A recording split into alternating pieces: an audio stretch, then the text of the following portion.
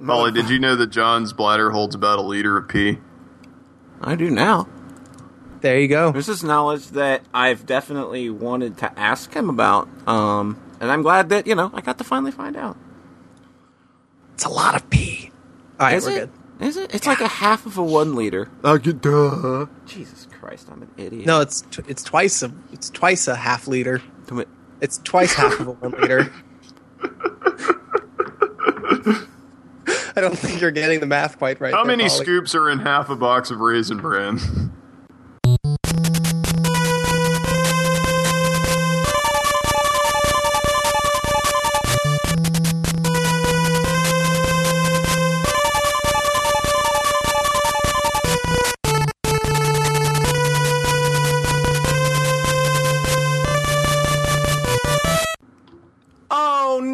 Not these idiots again. It's the Soxcast, episode 12.2, and this is our very special The Last of Us spoiler cast. So, if you've got any intentions on wanting to play that game, or you're playing it and haven't finished it, you might want to do that before listening to this. My wife made a dick cake. You did a what? My wife made a dick cake today. Please define dick cake. All right, okay. So my wife is a Spanish major at our college. I am quite fluent in Spanish myself. Well, there you go. Excellent. And she is taking a Spanish medical interpretation class, for shits and giggles. And, just for dicks and giggles. Yes, for dicks and giggles.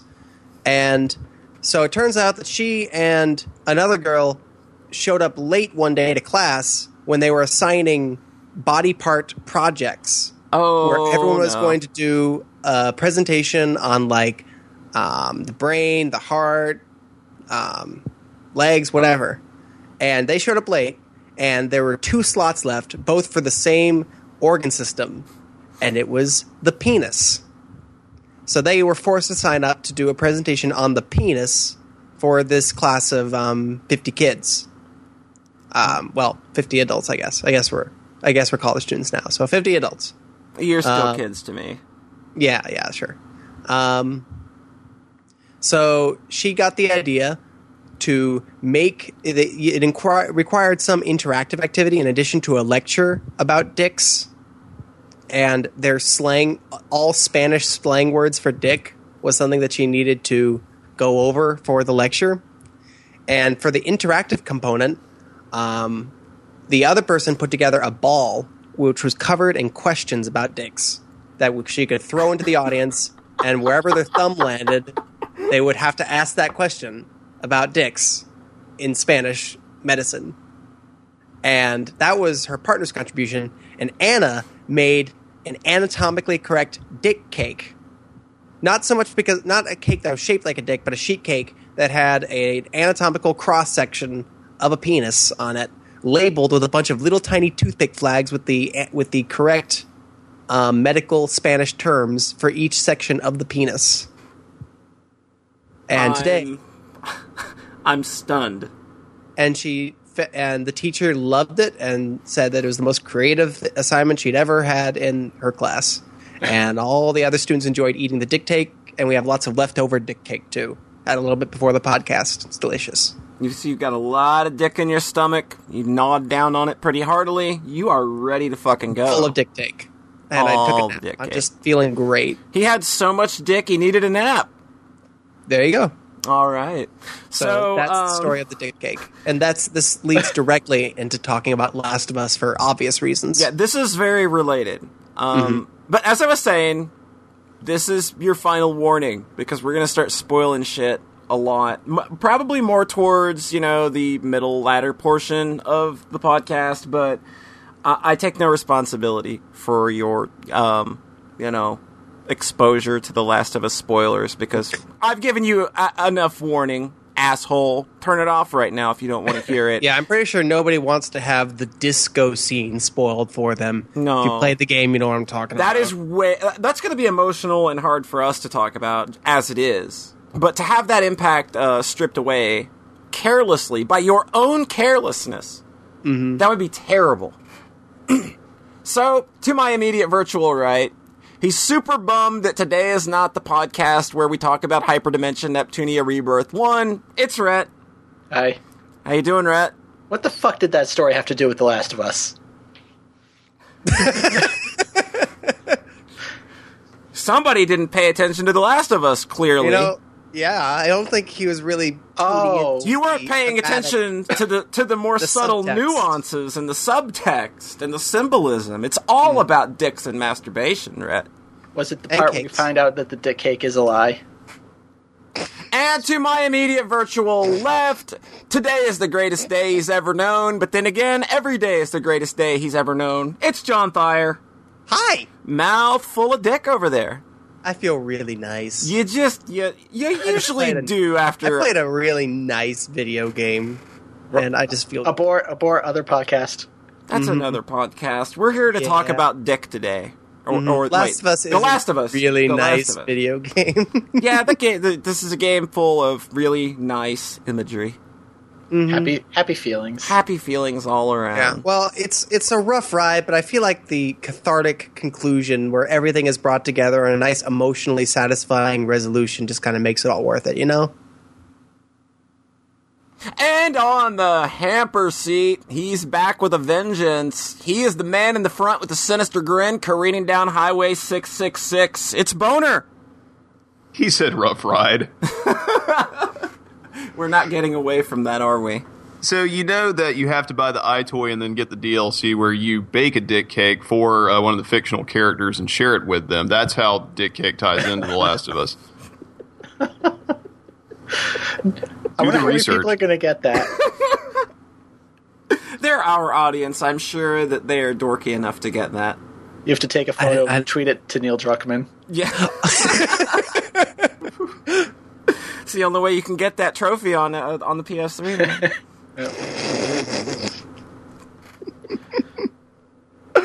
So, how's everybody doing today?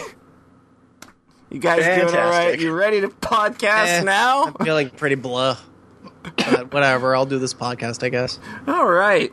So, I'm going to just jump right into things. The Last of Us, Naughty Dog's, I'm just going to call it the PS3 swan song because I don't think that, the PS3 is going to see another title of that quality. This game was sort of originally announced at the Spike VGAs as sort of just like this teaser of, oh, hey, look, Naughty Dog's doing a thing, and it's called The Last of Us, and they didn't really say much about it, and we didn't really get to see much of it until later in the next year when E3 rolled around, where they rolled out, it was a pretty action-intensive trailer, which... I think we can all agree is not very representative of the final product, but we can probably all agree that, how do you make, a slow, methodical game like The Last of Us play at a trade show like that? Do any of you guys have, any sort of, first opinions on when you saw, what they were trying to do with this game? Because, the buzz around it when that trailer was first released and screened, it was sort of a big thing of E3 in 2012, where there was just, this gratuitous amount of just violence and gore all over the place, and you saw articles about it for quite a few weeks afterward, and The Last of Us was dude getting his face blown off with a shotgun at point blank range. Yeah, that's what I was going to ask if this was that trailer. This was that trailer. And it was just oh my god, that's really graphic. But I think that we can all agree now that in context of that game, that sort of scene makes sense. With its, brutality. But I guess in terms of, what you were familiar with from Naughty Dog at that point, or, where you were looking at sort of in the AAA game sphere, what did everybody sort of think about that trailer and its debut? And was it anything that blew up your skirt or not, or were you just not immediately interested? I guess I'll start. Sure. Sorry. I hadn't played anything by Naughty Dog at that point. I didn't even have a PS3, but I just remember them talking about, I think they were showing off, the hotel section where there's a lot of enemy dudes, and they're talking about how you can try to sneak by them and get through the section unhurt and not have to fight, or like you could scavenge and kill everybody and but possibly get more materials that way. And I did think that kind of open-ended approach sounded really neat. And then, obviously, in the trailer, they end up fighting and then blasting a guy's face off with a shotgun. And people were just like, holy shit, like, what in an... Not only were they holy shit, but then they freakishly applauded it. There was just this freakish applause that E3 anytime something gross happened. Like, I remember some God of War thing where, like, a dude got their brain pulled out or something. And it was just like, I remember hearing about that. Yeah, brains, awesome! And it was just like, whoa, where are we as a society right now? So, John, initial impressions? I remember hearing about the gross, that gross shit. As far as the whole AAA game sphere, I basically just didn't really pay attention. And the only time Last of Us really came onto my radar was hearing a bunch of people I respected talk about how great it was. And then I planned on playing it like 6 months later, which is what I wound up doing. That's basically the same thing that happened to me. I saw it winning a lot of Game of the Year awards and stuff, and I was like, I don't think I can ignore this game anymore. As much as I wanted to, because, oh boy, zombies, great. Another one of these. In a market where it's just like, you got a new zombie game coming out every 2.5 hours. So, Boner, did you have any first impressions from that trailer or any of the, announce hype? So I kind of missed all that initial hype. When I was first aware of the game, they had posted some stills, of the rendered environments. Looking back on it, I doubt they were rendered in-engine, so it was probably just some pre-rendered promos. I was like, wow, this looks kind of pretty, but I didn't really think about what the game was. I guess in the back of my mind, I kind of figured it was going to be more of a methodically paced exploration type thing, which once you take seconds to consider that, it was really dumb to think that a AAA game would do anything like that.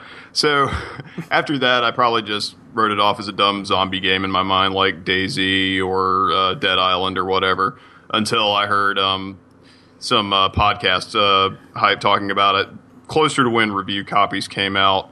Then it was like, oh, okay, so this is a stealth action game with dumb zombies, but one that really tells a story and is kind of different in that regard. Cool.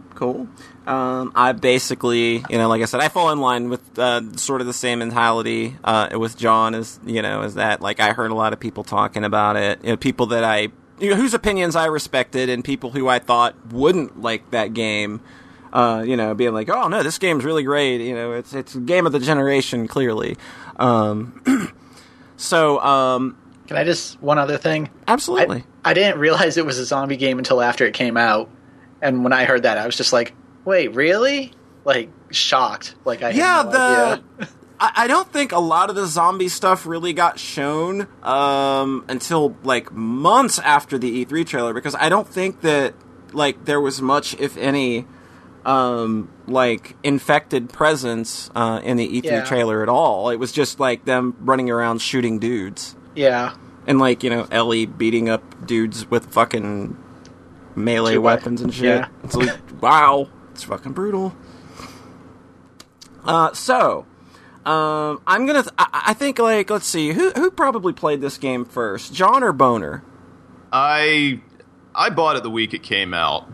Did you play through it then, or did you just sort of? Yeah, I was pretty quick to follow through that game in its entirety. Okay, so your first time sitting down with the game, what were your initial thoughts as it started to wash over you and what this game was?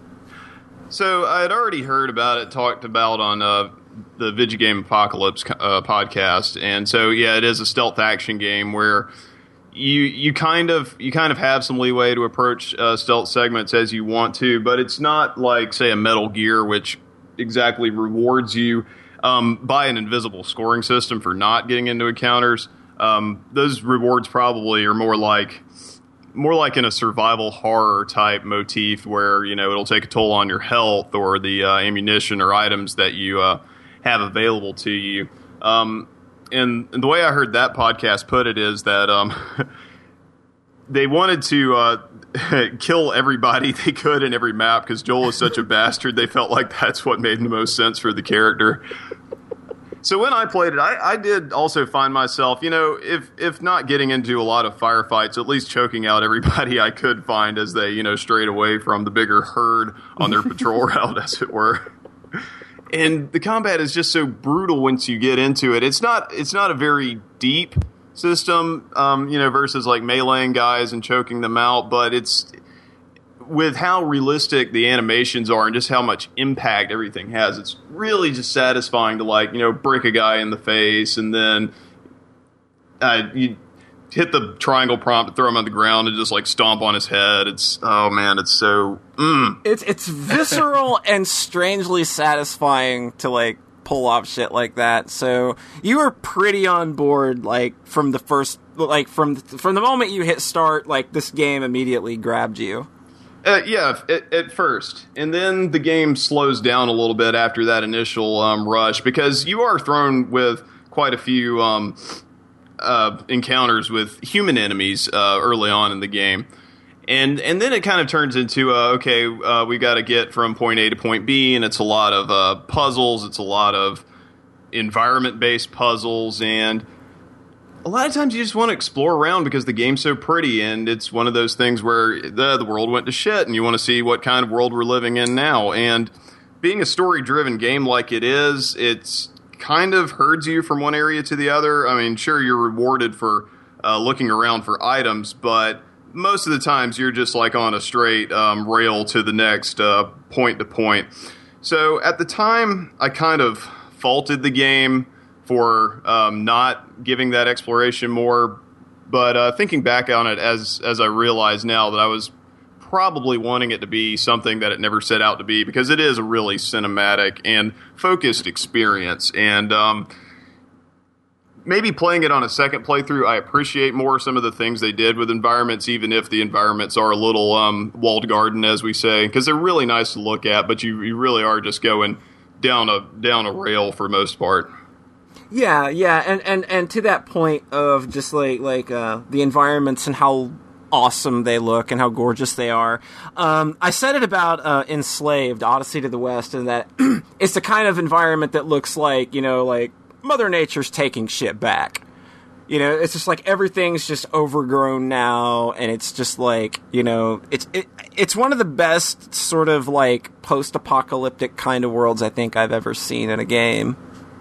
Yeah, and I realize now that there's another game that kind of fits that motif where it is a place where society's ruined and you have free reign to explore around, and it's also just kind of a very hostile game where you're being assaulted on all sides, and you don't gain power through leveling up. Really, it's mostly based on all the items you find, and that is the Stalker series, like Shadow of Chernobyl and Call of Pripyat. But that being an open world game, and this being a focused narrative, they you really they're two different. They're two different things, but they've sort of got the same theme. Exactly, they're two sides of the same coin. They're trying to tell a whole different type of gameplay experience with a similar framework environmentally. And with the kind of atmosphere that it sets up. Cool. And I think John probably played the game next. So, John, the first time you sat down with the game, what were your thoughts? Well, I was immediately blown away by the just the title screen. Can we take a minute and appreciate that how is a really nicely classy done? It's a classy ass title screen. Mm-hmm. That's mysterious. Yeah, I feel like Last of Us is a classy video game, and I feel like that's something that can be kind of lacking in its particular sphere. Yeah. So the fact that it just immediately filled me, all that just immediately hit me, like the big 20-minute introduction where you're just kind of walking around the house, your house as the teenage daughter, and just the way all of that unfolds is just really well presented. It's paced and grabs you in a way that because it seems things are going to go to shit at some point. but you don't fucking know when. And it's just like, you've got that weird, like, like anticipatory, that's not a word, but I'm going to use it. It isn't? I don't know. Is anticipatory a word? Sounds right. All right. Well, you've got that, impulse in the back of your mind. It's just like, you're overthinking it. I was like, all right, this is where it's going to go to shit. Okay, no, I guess not. Okay, this is where it's going to go to shit. And then it's just like, oh, huh. Mm-hmm. You want to know my impression of Last of Us kind of overall, and also just focused on that beginning bit? I feel like Last of Us is the promise of Half-Life 2 fulfilled. Damn. Oh, no. I find myself agreeing with that. Hell no. Because I totally agree. Half-Life 2 is basically structured almost identically to The Last of Us. It's it has a bunch of, it just kind of keeps you on rails, but in like classy, subtle ways where you don't really feel necessarily that you're being walled into a certain place.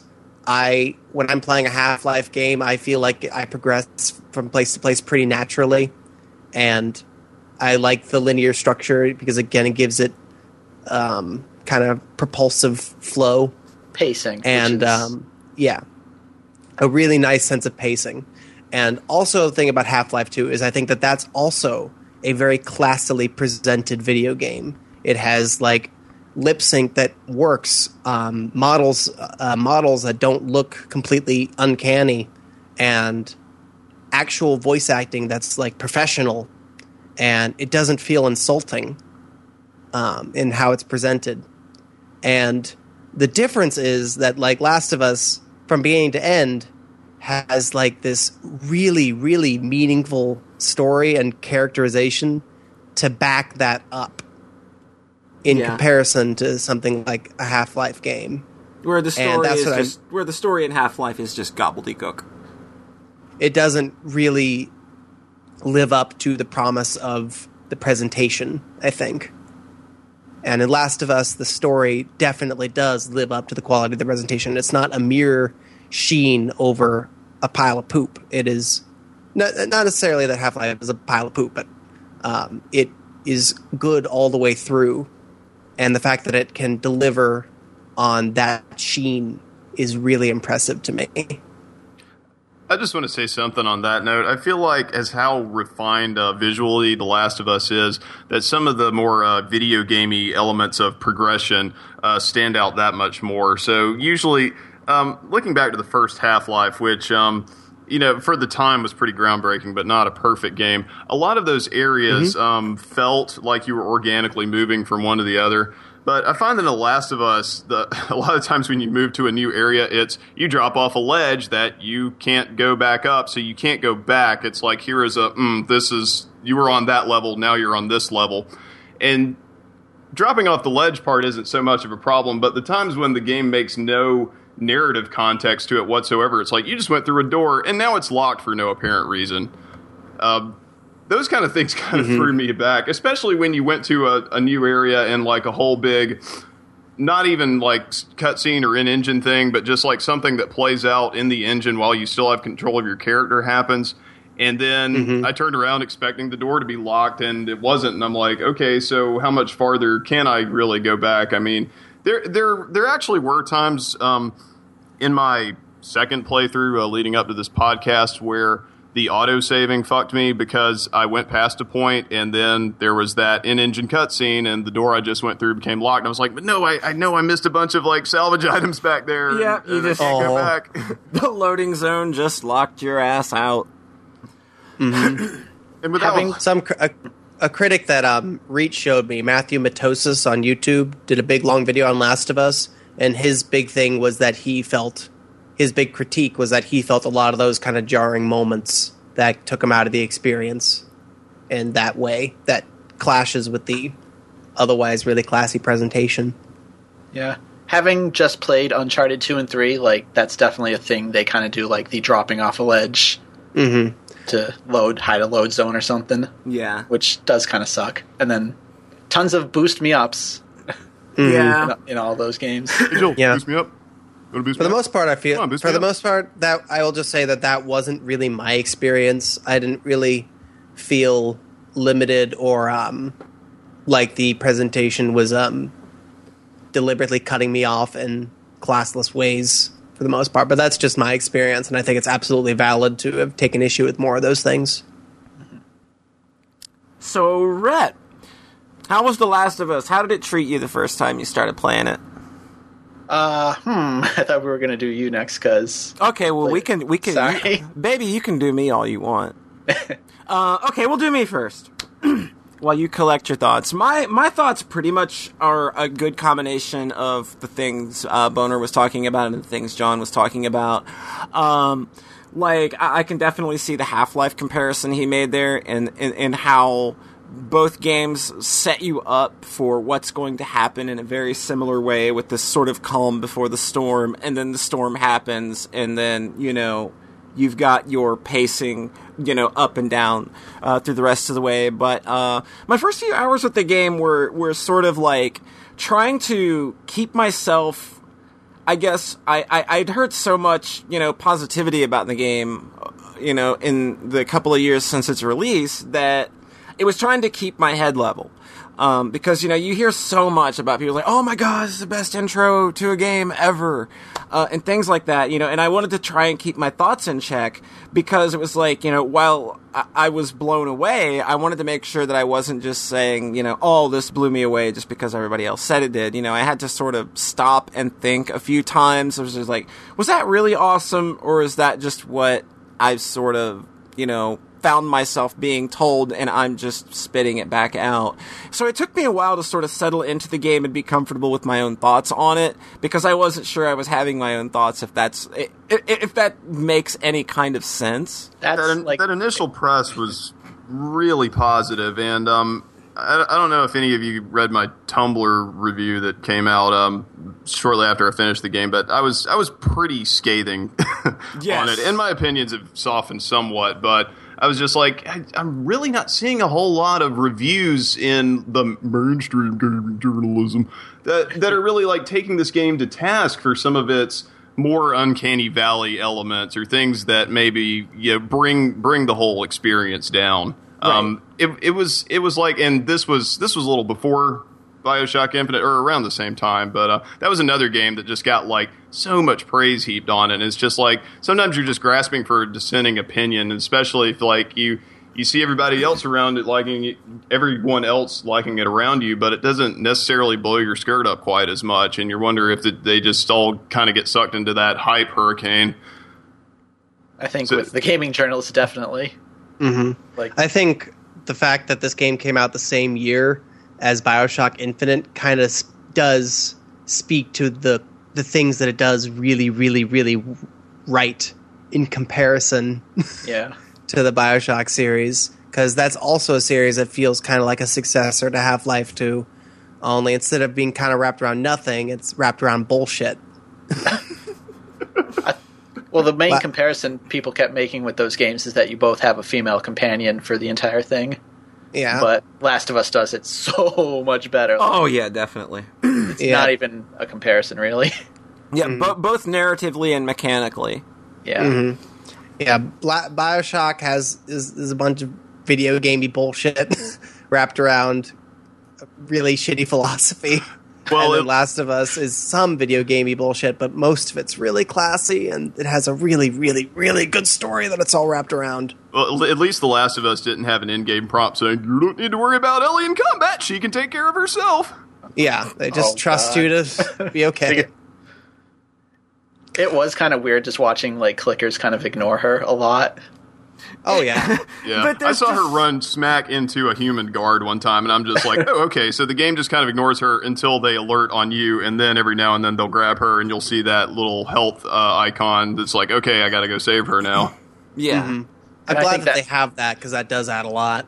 I think it happened to me once, though. Yeah. Yeah. I was so floored. I don't really play, like, any AAA games, basically. So, when I do play one, I'm so floored by all the things that everyone else is just like is kind of pat in addition to so not only am I playing Last of Us and being like the things that specifically make it better than its compatriots, it's also just I'm playing this video game with really, really, really, really pretty graphics, and that is can Yeah. can be big to me.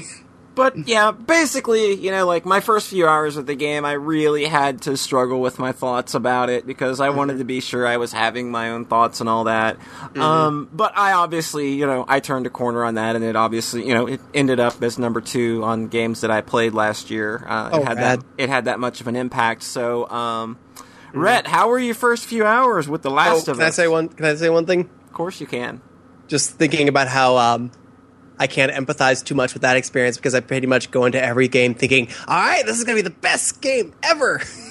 We all know that about you. And then I just keep playing it and playing it and playing it until enough that either that is validated or enough things come together that just break it. That shatter that break that.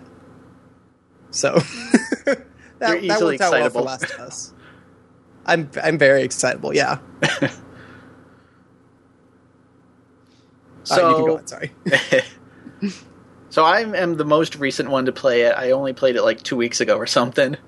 And I really struggled with that same thing Polly was just talking about, being like, everyone says this is so good, and I'm not sure how I feel about it. Am I just kind of going along with it for the ride and just mirroring people's opinions? And I'm kind of still not sure how much is my own opinion and how much is just kind of osmosis of popular culture being like, this is the best thing ever. Yeah, just constantly drilling that into your head. Yeah, it's just impossible to get out of your head. But I will say, like, you talk about first reactions, like, that fucking prologue, though. Like, goddamn. They nailed it. Just right out of the fucking park.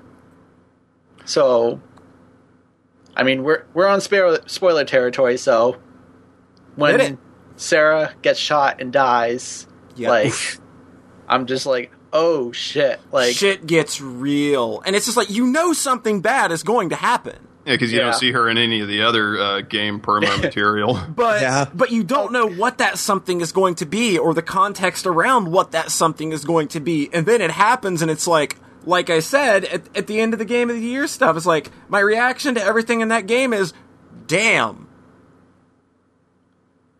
So for me, it was like, that was the one scene in the game that really got me to get emotional. Because it's like, so I kind of almost got inside the head of Joel for the most of the game, because it's like, nothing affects me anymore because they've already done the worst thing possible. Yeah. And that's an interesting mindset to be playing that game from. So that was the one scene that really got me to tear up, and then everything after that was just like, whatever. Oh. Yeah, I think not in a bad way, but just like, you deal with it. Like, shit happens. It's like, yeah, some shit's gonna go bad right now. Somebody's going to get killed that, Joel obviously cares for in this, scenario playing out 20 years after Sarah. But it's just like, he can't stop to think about that. I think the second time, like, things had more of an impact because, yeah, the first time playing around, I was like, ooh, well, okay, that happened. All right, cut to black, next scene. And then the second time, it's like, I know this is coming, and it's going to be bad, and then it happens. It's like, oh yeah, that was so much worse than I remember. And the acting in that scene is excruciating. Oh my god, the screams He's in so much pain. Oh my god, like, it made me uncomfortable in a way that, like, it's like Metal Gear Solid, Ground Zeroes tried to do that. They tried to make you feel like that. I don't know what that feeling is, but you're sitting there and it's just like, everything about this just feels so wrong. And I can't deal with this right now. And in Metal Gear Solid, it's just gross and exploitative. And in this game, like, with the way that it's voiced and the way it's presented tastefully, it's just like, everything about this is like, it's giving me the emotions I'm supposed to be having right now. And again, we can contrast that with Bioshock Infinite, which came out the same year and won a lot of the same awards. Good point. And I think I mentioned it to you right when I played it, that I wish you had played through as Sarah for the entire prologue. Don't you switch to Joel? You switched to Joel at some point in it. There is a sense of disappointment where it's like, all right, I'm playing as a teenage girl in a AAA video game. Okay, grizzled. Well, it's not necessarily that. It's the impact that would be made if, like, if the game tried to set it up that you were in control of her, and then what happened to her happens, and it's like, oh shit. Yeah. Okay, yeah, that makes sense. That's what I mean. It's almost one of those things where it's like the Terminator twist. So the twist of Terminator 2 being that Arnold Schwarzenegger is a good Terminator, and then the other guy sent back is the bad Terminator, which is ruined by the trailers. Yeah. But just watching the movie like completely blind going into it, you're supposed to be set up that you don't know that the roles are going to be reversed. So it's like, yeah, it's like I really could be playing as a preteen girl. I don't know, wait, but even then, at that point, it's just a walking simulator for that prologue of the game. Yeah. So I think the Which is way that appropriate. events, right? So the way that events transpire at that, I think they came out well. I mean, it didn't really turn like into a okay, Joel, grab a gun. Now it's Call of Duty all of a sudden type No, thing. no. It's leading up to what happens before the meat of the game starts, I think they handled that pretty deftly. Oh, Yeah. absolutely. And it just underlines his character for the entire rest of the game, too.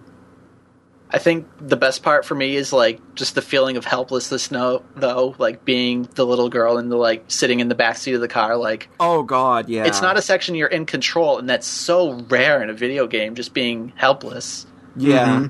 just to kind of let things play out. They let you like look around and stuff. And Yeah, like you're technically kind of in control, but it's like it's not the same thing.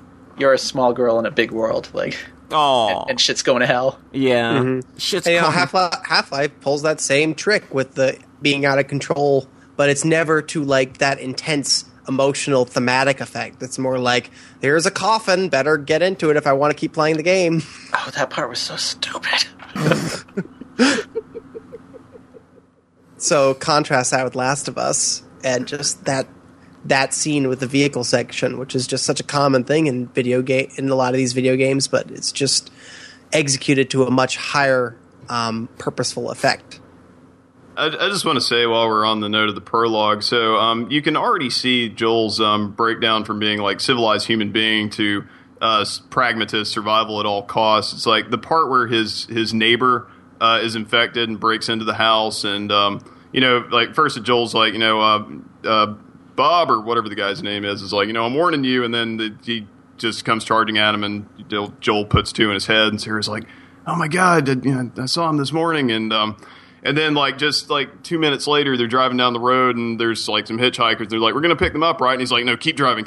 Another truck will come pick them up. It's just, like, already you can see that you see those the gears seeds. start turning into motion. Exactly. And that's the thing that really kind of bothered me with some of the criticisms about the game is that people are like, "Oh, but Joel's not a likable person." It's like he's not supposed Fuck to be. Joel isn't you. Exactly. Get that out of your freaking skull. You know, it's like that's like, and most games just like have this blank slate kind of protagonist. Blah blah blah. That's not what Joel is at all. He is a man that's scarred by the things that have happened to him, and he has adapted to his situation in the best way that he could. Yeah. Oh, Yeah. The damn. blank slate thing makes sense in the first Half-Life, where it's just you're in this situation and then you react organically to it. But then in the second game, you have all these characters talking to you, and you have like a presence in this world, and then you just are silent. Yeah, that's yeah. We keep going back to Half-Life. Well, it's Sorry, I keep bringing it up. Well, they're It's at true, two though. they're at two opposite ends of the same like really weird battlefield of games as games trying to present a narrative, and like I know a shit ton of people that think that Half-Life has this crazy intense, very well done narrative, and it's like you are It's just so a shell. wrong. The shell is what makes that game compelling, because no game up to that very few games up to that point had executed the shell so well. Right. And I love it for that. I love how well that is executed. I absolutely love Half-Life 1. And in Half-Life 1 it's okay because the story isn't presented as anything particularly grand. It's literally just you are in the situation and escape. Yeah. And that works perfectly in that sense. And then where it gets really complex is in Half-Life 2. And that game is obviously so well regarded in so many ways, and for many, many good reasons. And then just seeing this game that, in a couple specific ways, just kind of blows it out of the park. Yeah, I cool. see them attempting the same thing, only The Last of Us came along 10 years later and did that something way better. Exactly. Oh, and In another terms weird- of the narrative, in what they were trying to do in both Half-Life 2 and The Last of Us. So that's the distinction we're making here. And then Last of Us has cutscenes, but they're short and like well done and effective, and you realize how like organic that is in comparison to just kind of this isn't really a cutscene, is it? Kinda things in Half-Life 2. So the moments in that game where you have to stand and listen to someone talk are the fucking worst. Because it's like none of the cutscenes are like that in Last of Us. They all move and then you move on. I think. There's the talkie bits, I guess you would call them, the walkie-talkie bits, where you're mostly just like you're being given a break from the action, or they're trying to establish the new area, and you're walking and talking around. Things are still moving. Things are happening. Your characters are bantering back and forth. Yeah, and you also get prompts every now and then. There'll be like a triangle prompt over a character's head in a scene where there's a little optional bit of dialogue, or like it can, like you said, walkie-talkie bits. They happen organically. You can actually skip some of those just by like running out of the room, and sometimes the dialogue will trail off, but sometimes the characters react to it, which I thought was pretty funny. Yeah, they'll be like, "Hey, fine, dick." Yeah, fuck off, Joel. Yeah. Ellie does that a lot. If you walk away without hearing what she has to say, she'll just be like, "Well, fine, dick." That's funny. I think jumping into cutscenes works better in The Last of Us because it's a third-person game. Oh yeah, definitely. Like Half-Life can't do that because you never actually see Gorman. Like it's so dedicated to being in first person that it kind of suffers for that. Gorman. Oops. Gorman. Gorman Freeman. Oh, Gorman.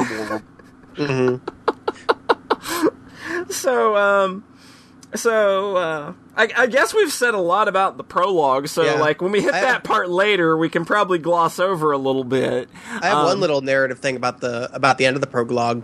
What's that?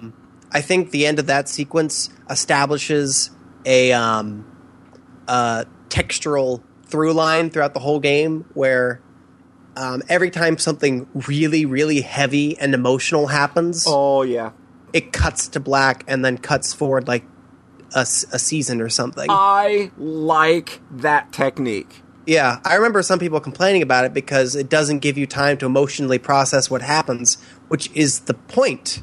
You don't get any room to process what happens in these games. You just have to take it and move on right up until the very, very end. Yeah, which is what gives that game its emotional shape. Yeah, and in the context of that world and the way people have to live, you can't stop and ruminate on what just happened. You can't have that stop and everybody be sad moment that Eris died or something. Yeah, or like in The Walking Dead. Yeah, you can't have that. And the way The Last of Us deprives you of those quiet moments where you're supposed to be given a chance to oh man, that really did suck. And then they just throw you forward, whereas after the prologue it's 20 years, but after that it's it jumps forward by seasons after all the major events. Yeah, so and the game very explicitly contextualizes that narrative choice too. There's one bit of optional dialogue where Joel says, Ellie's like, we're just not going to talk about what happened, and Joel goes, no, shit happens, we move on. That's it. That's how you, and that's the mindset that these characters put themselves into, and the narrative follows that, and not for no reason. Yeah, it's just a really sharp choice all around. I feel like. Do you like that choice, Rat? I thought the first time when Sarah died, that was the one time it kind of gave you a moment to be emotional.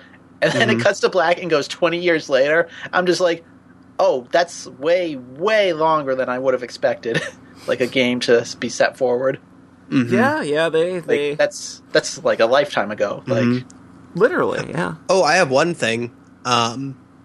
Imagine how much worse this game would be if they didn't tell you about his daughter until late in the game. Oh God, if they had not had. If they would have just started you out in the fucking if they'd have just started out in the quarantine zone and you're just dropped into the middle of this situation that you're supposed to piece together, it would not have worked at all. Absolutely, that whole character arc would have fallen to pieces. There's a ton of Hollywood movies that pull that shit. Yeah, where it's just oh well, don't you know he lost his daughter 20 years ago. They hide the characters' motivations so that they can present them as twists. And that's bullshit. That's not a fucking twist. That is just shitty, lazy story development and story execution for stupid people. Yeah, characterization's more important than mystery.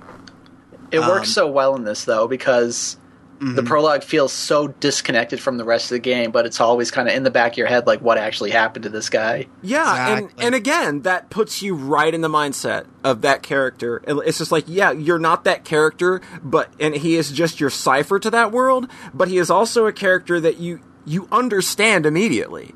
Because, you saw that trauma, you went through that trauma, you experienced a lot of those same feelings, so it's like, even though, 10, 15 hours later, you're near the end of the game or whatever, it's just like, you're still thinking about, like, that shit that happened 10 or 15 hours ago. Yeah. And when, like, And it Ellie... means that because Joel's kind of a shitty person, you can still empathize and connect with him because you understand his psychology. You understand why he does the things he does. And that just makes you feel so much more connected with his story. You were And, like, saying, right? And, like, when Ellie tries to bring up Sarah, and he's like, we don't fucking talk about that, like, Yeah. you know why. Yeah, it's... That he's still not over it. Yeah, and like, you would never get over something like that. And I'm glad that there was never a point to where you actually saw, Joel, like, at peace with it or something. Yeah. It's, like, the death of a parent, the death of a sibling, the death of a child, like, those are people that you are connected to in very unique and strong ways, and you're not going to get over those just by one major revelation. Mm-hmm. Or 20 years. Or 20 years. It's like, it's not going to happen. 20 years. No matter what you do, like, no matter what you have to go through, to continue living in the world, that's always going to be there because it's part of what's shaped you. Mm-hmm. Last of Us denies easy catharsis. Yes. At every opportunity. Except in the combat, because that's pretty damn cathartic. But even then, it's like you're doing these grotesque, violent things. So even when they're kind of viscerally enjoyable in the abstract video gamey sense, they're still kind of eerie and unpleasant in It's emotional sense. It doesn't. I don't think The Last of Us glorifies its violence. It feels definitely. very calculated and purposeful. Mm-hmm. So I'll just mention this now because you keep talking about how The Last of Us denies catharsis. Mm-hmm. And a lot of people compared this game to Bioshock Infinite the year it came out because, hey, little girl daddy simulators. Right. But the game that The Last of Us like most kind of reminded me of was The Walking Dead Season 1. But not because it's zombies, but also because the whole thing is about the relationship in that between Lee and Clementine. Right. Like, taking care of this little girl. But, like, totally different in the way that every event in that game was about, like, letting you cry like a baby. Yeah, it giving you the catharsis and, like, just totally opposite in that way as well. Yeah, and they're both valid storytelling techniques. And I think that The Walking Dead Season 1 was well written enough that it can do that and not seem hammy. Mm-hmm. Yeah, Walking Dead, like, you feel the full impact of stuff, like the very end of that, the very last shot of that game. It's not happy, but it is cathartic. It gives you closure in a way that Last of Us always, always, always denies. Right up to the very end, too. Yep, it's fantastic. We will get to that. We'll get to that, because that ending, dog. I feel like you can compare Last of Us with Half-Life. I feel like you can compare Last of Us with Bioshock, and I feel like you can compare Last of Us with The Walking Dead. And The Walking Dead is the one that actually I feel like is a fully legitimate alternative approach. Yes. But I feel like Last of Us comes out looking good in every comparison I can think of. Yeah. I was just thinking how, like, that game got me the waterworks, like, at every possible opportunity, and The Last of Us was just, like, just kind of dead inside. Like, it's like, I'm already dead, I should just be dead. Yeah. Shit Oh, happens. yeah. I think everyone I know of was crying constantly throughout the Walking Dead game, but Yeah. Last of Us is a completely different beast. I You're think. cold and bitter, and it's just like, there is no good in this world. I'm just doing what I gotta. It's just interesting to me how two very similar takes can have such different emotional responses. Right. I'm just not sure how they do that, but it's very interesting. Absolutely. So, let's take a moment to tear ourselves away from the narrative, which we will be hitting very shortly. And The Last of Us, as much as we might not want to admit it, I guess, it is a video game. So, I guess this is the point where we can sort of talk about, how do you feel about, like, the game as a video game? Like, do you think that it accomplishes what it set out to do? Do you like what it's doing? Just all of that fun stuff. Whoever wants to jump in, go right ahead. I'll do it. Oh, okay. Oh, fine. Go, John. Okay, cool. I just had two quick things, basically. I think the very first combat encounter with that game is staged incompetently. When you walk into the room and there's like literally just chest-high walls strewn on the ground, and I instantly realized, oh, okay, I guess we're going to do this now. Well, that's really all the PS3 Naughty Dog games, though. Yeah, If you played the I haven't played any you'll know. Uncharted. I think when you look at, like, sort of Naughty Dog's mindset coming from Uncharted and then, going in to make this entirely new property that isn't the same thing as what they've been doing for the PS3's lifespan, that I can see like where shades of like old habits would still be there, and I think that like sort of like the first combat portions of the game, where it's mostly against dudes and, there's a lot of chest-high walls and cover and all of that stuff. I think a lot of that just comes from the fact that they were like, this is like what we were working on first. Mm-hmm. And it's what we know, so we will start here and start to work outward. And it's strange because I don't think any of the other locations in the game really feel classless and video gamey like that very first area do. Like the very first area does. Yeah, it is very purposefully trying to tutorialize you on things. Exactly. Which was a little unfortunate, I thought. I do think in the rest of the game you can kind of tell when a combat encounter is coming up because there'll just suddenly be bottles everywhere. Oh, yeah, definitely. Oh, yeah. But it's bottles never and as, bricks. like, on the nose as at that very first area. Bottles and Yeah. bricks, just grab your dicks. Just grab your dicks. Aside from that, I thought the combat was basically perfect and accomplished exactly what the game it needed to for that story to work. Boner? So I already complained about how you get into these really beautiful environments and you want to explore, and then it turns out there's really not that much to explore. It's like, you go into an alley and there's nothing in here, or maybe like stupid Firefly tag, or here's a staircase I can't go up because there's a pile of desks and chairs and shit blocking the way. But so the first time I played it, let me just say that I feel like the combat really serves the kind of gameplay experience they were trying to put forward, because it's a really harsh and unforgiving world. And so you're a character basically who I mean, he can take a lot of beating, but he really is just one person. And so if you try to go through that one guns blazing, you're gonna fail. So the first time I played it, I was trying to be all stealthy, but I'm not very good at stealth games, so I got alerted a lot, and I had to replay segments a lot. So when I played through on New Game Plus, I think I was a little bit more gung-ho, or trying to set things up like, let me see how many of these guys I can take out just like with this nail bomb or this Molotov, and then like get around this corner and pick off more and more. Because you have a couple of ways with how you can do things, but if you try to go into melee combat with just your fist, you're probably going to get picked off by other surrounding enemies, be they the infected or be they humans who a lot of the times have guns. Oh, yeah. I think that for me, I remember the combat actually kind of reminded me of Arkham Asylum a little bit, just on a more two-dimensional plane. where you just have that same kind of depth to like how you can approach all these situations in different ways. And I really found it kind of interesting.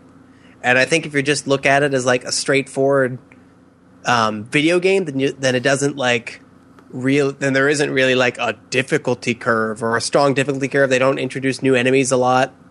Mm-hmm. And I think that after a certain point, the fighting becomes maybe a little bit rote, but I think that I think it does so in a way that kind of serves the story, and I never actually felt bored during the fighting, if that makes sense, because it felt like a natural way to pace progression through that story. I totally agree, and just like I really like while the game does lack a lot of exploration options, we're trying to get your way around levels or finding hidden goodies and stuff. I think, like for me, the openness with how I approached all the combat encounters, and I chose, I'm going into this encounter, and I'm not ever going to hit the restart encounter button. I'm just going to take what the game gives me. If I fuck it up, I will fight my way out and, live to see another day. If I die, oh well, no big deal.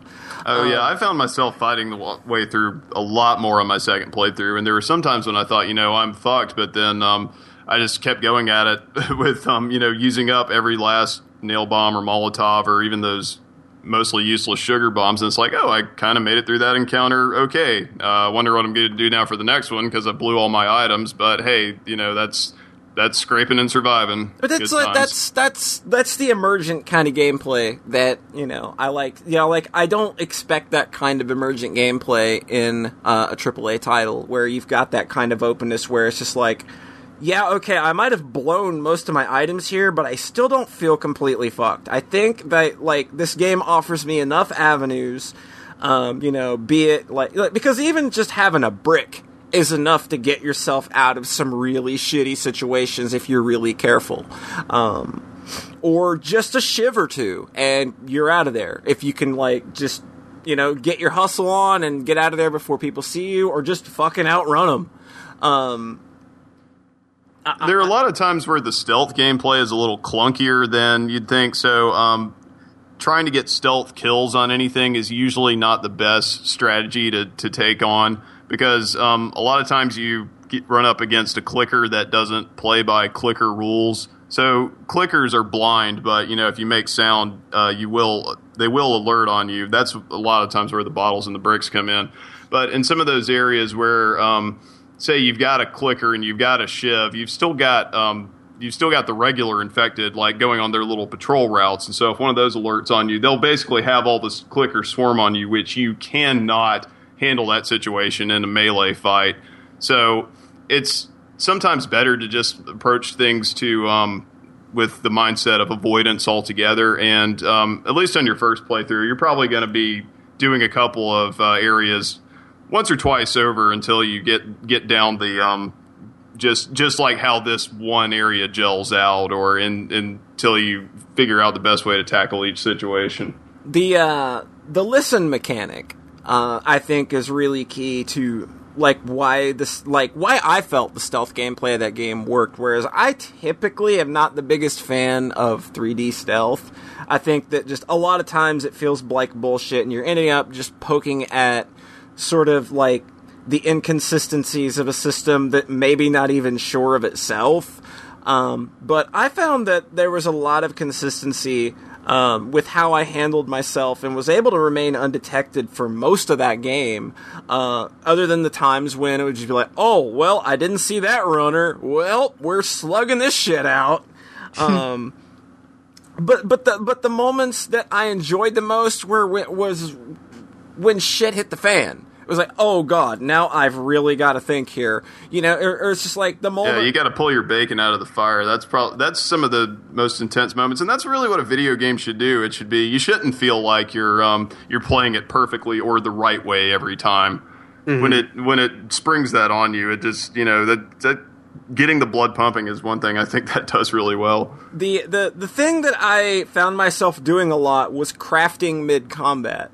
And that is the most that is the most nerve-wracking thing you can do. It's like, oh god, okay, what do I want to use? Okay, I've got enough shit to make an L-bomb. I've got enough shit to make a Molotov. Fuck it, Molotov goes faster. So, you're sitting there behind a wall, shit is coming in on you, you're like, you're crafting the Molotov, you pop up and just fucking give it a hurl and hope for the best, and it works out. At least before you get enough steroid upgrades to upgrade your crafting speed, and you get used to crafting from the quick menu rather than going into the full select button menu. Yeah. And on New Game Plus, you keep your previous steroid upgrades and weapon mods. Oh damn. Yeah, you can pretty much make yourself an unstoppable killing machine at that point. It gets to be like Resident Evil 4 in that regard. Yeah. Well, you don't start off with your weapons, but it's like once you get to the point in the story, it's like, okay, now you have the shotgun. You'll have all your shotgun upgrades from your previous playthrough. Cool. That's funny that I never even made the connection between this game and Resident Evil 4, but there's obviously a ton of through lines you can draw between those two games. So, Rhett, mechanic-wise, what'd you think? I'll just say that Resident Evil 4 definitely came up in my mind when I was playing this, like, dealing with the zombies and shit. Like, this reminds me of the first time I played that, and that was really good, too. And it was also really hard the first time you played it. Yeah. So, I am really bad at stealth. And I really like the listen mechanic, but even with it, I'm still really bad at stealth. So, I think I killed everything in the game.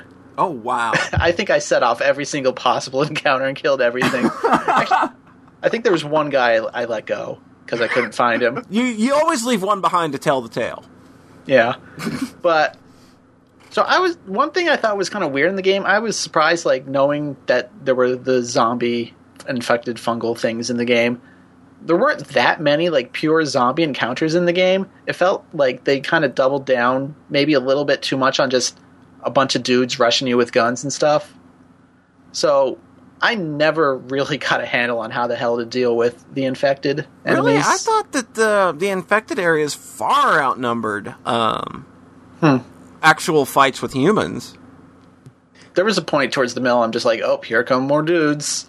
Yeah, there are three big areas in the game where you are going to be fighting normal dudes. Yeah. And the thing that I wish they would have done is that I wish they would have made, like, I wish there would have been conflict on both sides. I wish there would have been like, oh great, there's infected and normal dudes here. And like, when those two start interacting with one another and you having to find your way through this fucking clusterfuck. Oh, that would have been really clever. I wish they would have done that. Yeah, there's really only one spot that springs to mind where the dudes with guns and the infected interact, and it's pretty much you walk into this area and then they, like, two dudes are there and it's like they're shooting a couple of infected, and if you just wait, then the infected are off the map completely, and now you got to make your way around these two dudes. Yep.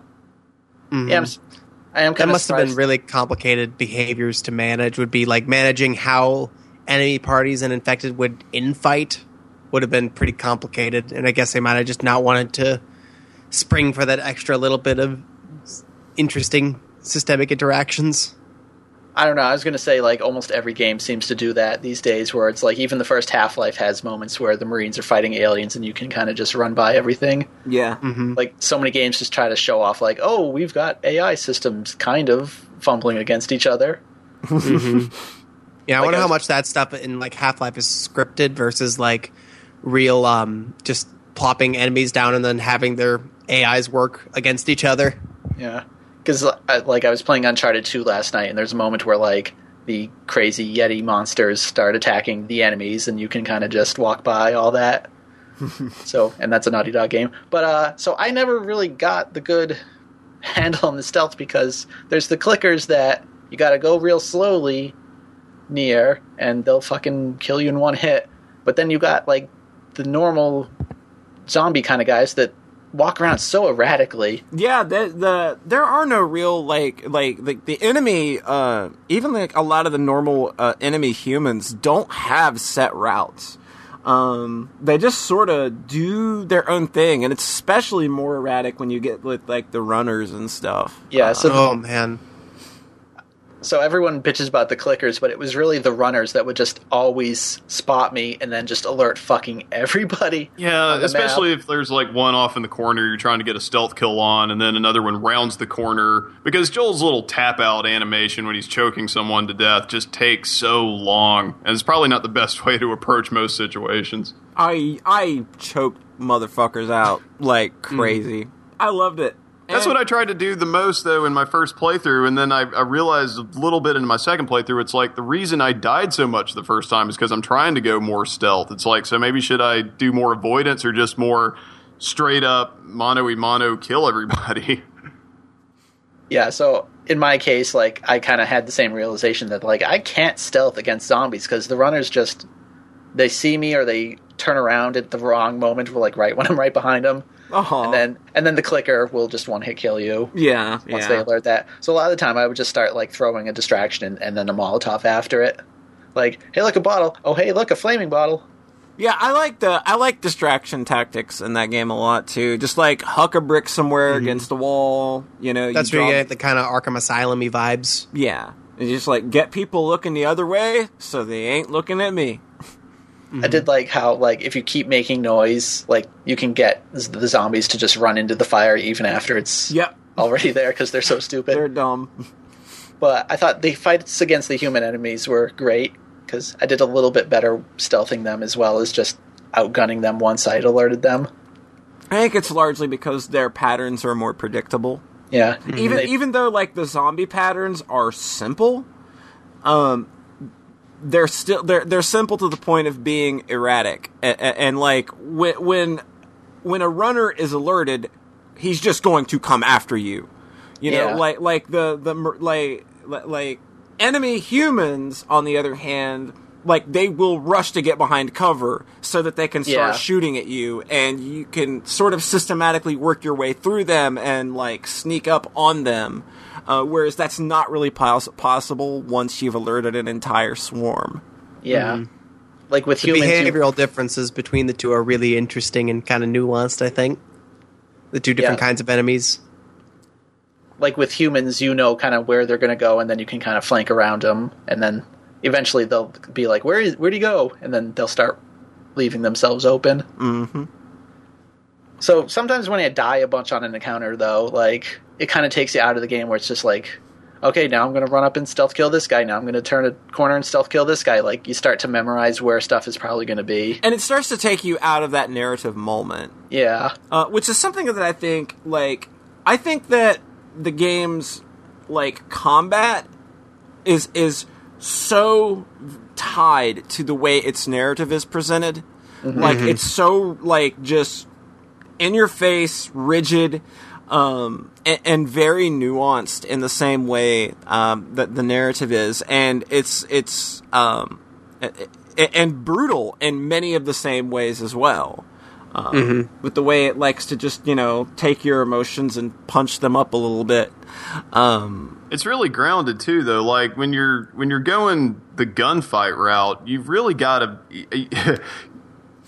Guns are it's not easy to hit things in this game. I don't know that there's any aim assist really. I don't think there is. And you really have to get in a good position to do it, because if you run out into the middle of a room, it's like, well, okay, you're probably not going to be able to kill this guy in one or two shots. You're not going to be 360 no-scoping everybody. You're going to draw the ire of everyone else on the map, and that's just, you know, however many less shells or rounds you expend to get yourself out of a tighter situation. Because there are some segments where it's just, I hesitate to call them turret sequences, but there are a few where the infected are charging you and you basically have to rely on guns. And if you expended those on parts where you could have handled it maybe with stealth or melee, then you're gonna find yourself wishing that you hadn't, you know, tried to waste your time, because even with the upgrades, it's still hard to dispatch anything with guns, and that's something you got to get used to pretty early on. And Joel is not like Super Marine. He doesn't have the steadiest aim. You know, and like his combat animations for like melee stuff, it's just straight up like he's swinging a ball bat like I would swing a ball bat at somebody. He's not doing, he's not holding it like a sword and then, swinging it like a sword. He's not holding this, he's taking an axe and just planting it in someone's head because that's the first thought you have when you have an axe in a situation that needs resolved. Kind of like that Shadow of the Colossus-y thing where the guy just acts like a dude who picked up a sword and a dude with a horse who just grabbed a horse. Where it feels kind of grounded in a way that video games don't do too often. Yeah, the fact that Joel is not a super soldier and, even when, you have, all of the best health upgrades and stuff, he's still going to get torn up pretty fast.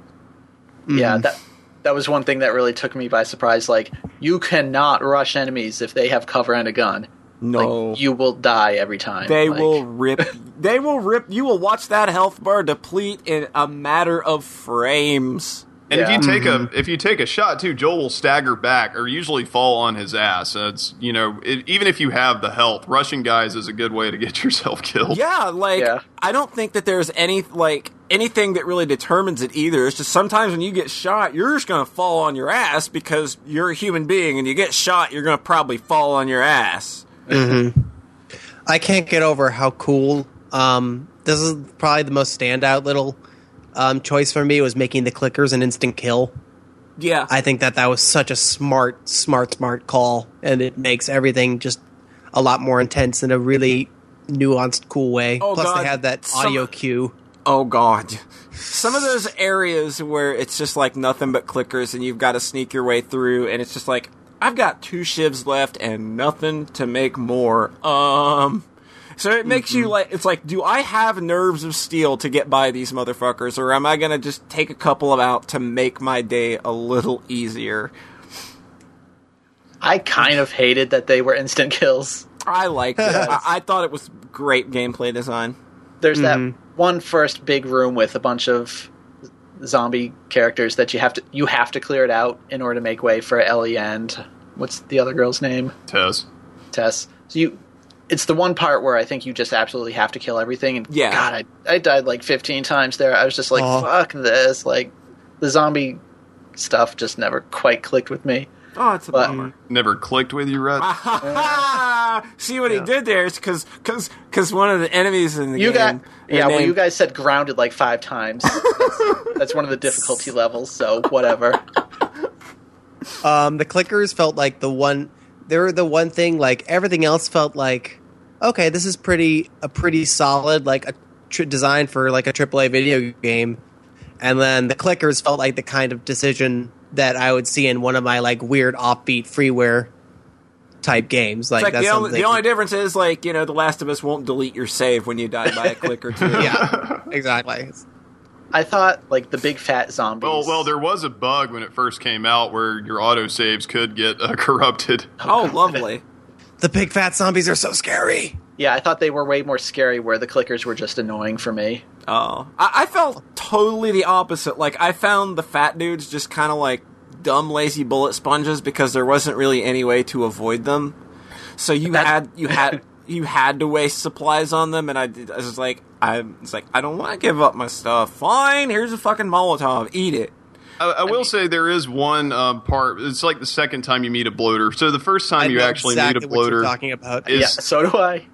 So you meet a bloater, and it's in the high school gym, and it's pretty much like, you can circle strafe around this guy, or hit him with a Molotov and a couple of shotgun shells, and he's dead. And then there's another one where it's like a 2-level. It's one of these parts where you gotta start a generator, and of course, once you start the generator, all the zombies in the area swarm on you, and there's a bloater. And the first time, I remember having so much trouble with that segment, just because you're constantly fighting off runners, and then there's the bloater, and you don't have a whole lot of room to run away from him, and going toe-to-toe with him is just, you're going to fail. And then the second playthrough, I realized, wait a minute, I can just go to the door, Joel locks the door behind him, and that's it. So once I figured out where to go... so scary. Once I figured out where to go, because sometimes these maps can be disorienting, but I just took off and I was like, well, I don't see how I had that much trouble with it before. I guess I was just too in the kill 'em all mentality. Mm-hmm. Oh, I got turned around on some of those maps pretty bad. I'm not sure what it was. Maybe they just they didn't like. I guess they didn't guide light them properly enough or something to sort of help pull my attention in the right direction. But I found myself sort of like, where the hell am I going? Mm-hmm. I'm really glad they didn't have a map, though. God, that would have been terrible. Yeah. You can find maps in the game, but they're literally just images of a map. You don't have an auto map. The second bloater segment was probably the most memorable kind of combat encounter of the game for me. It took maybe 2 tries, but all I did was just run as fast as I could away from the bloater, because the second it showed up, it was really scary jump scare, because we'd only seen this person once in a very controlled environment, and suddenly I was in this claustrophobic area alone with a bunch of enemies and the bloater suddenly coming at me. So what I did, I sprinted up the stairs, all around, went straight for the door I knew I needed to go out of, and then tried to start picking the lock. And then you hear the bloater coming up behind you. Oh, God. And I realized it's right behind me. Because I ran so far. And I was like, this big fat guy, he can't catch up with me. And then it's almost there. It's almost right on your butt, but you can't turn around to look either. No. And he gets through the door and you slam the door shut, and then he's just like, ooh, that was a thing that happened. I was just like... Wait, so you can pick the however you get through that door. You have to find a key card. It's fortunate that you can find the key card and then there's an autosave before you start the generator, because then the generator powers the electronic lock. Yeah. So if they made you find the key card and then run away from the bloater... that would... Yeah. Maybe it was a key card, but however it was, it still takes time to open that door, and it was a very, very well done moment, I thought. And it was where kind of everything about the infected, everything about that game's systems really clicked for me in a really meaningful way.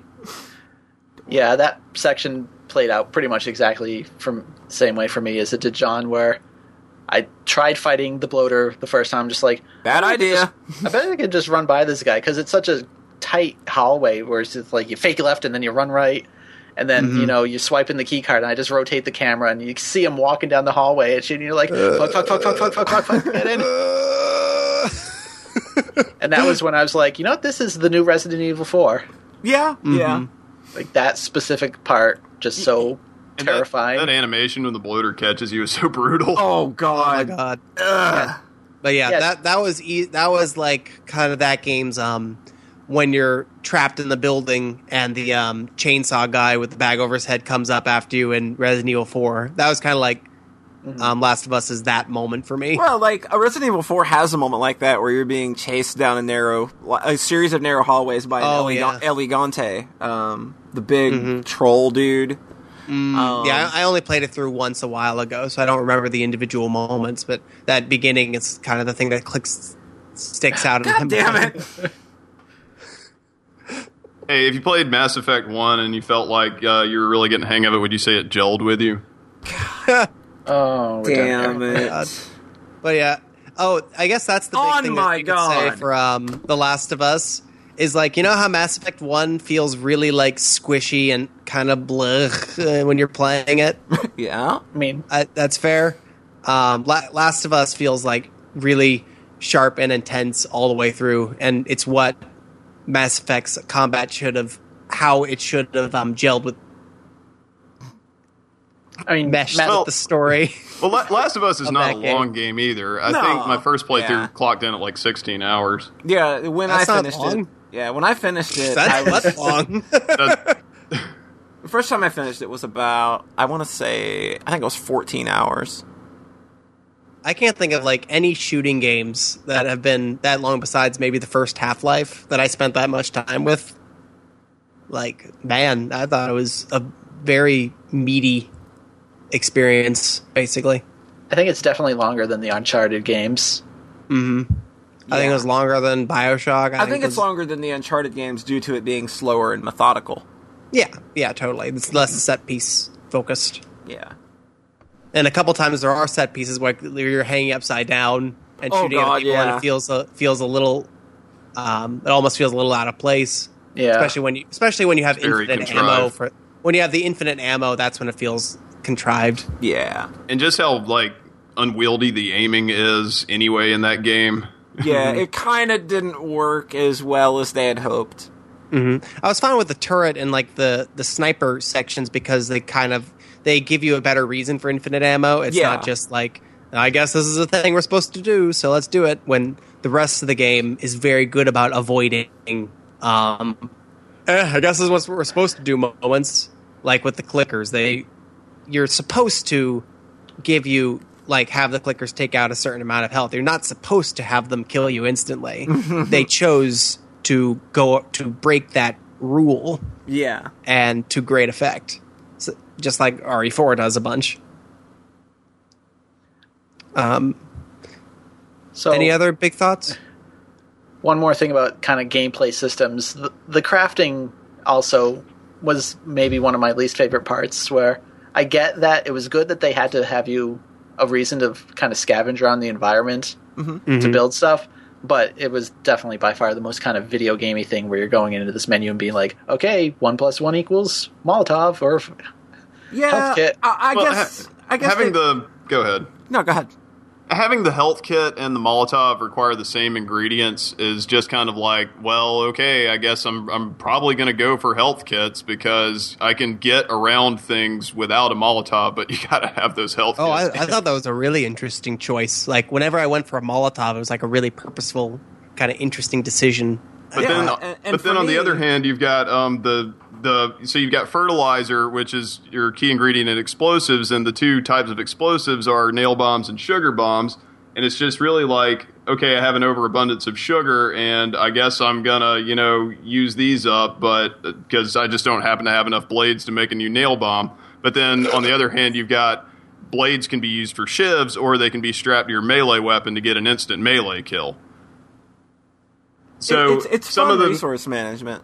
Yeah, but some of them are a bit more useful than others, and some of them you're just like, I'm burning these out because I'm seeing so much. I guess I'm seeing so many rags and stuff in this area that I'm full up on rags, but I don't have enough alcohol to make more health kits or Molotovs.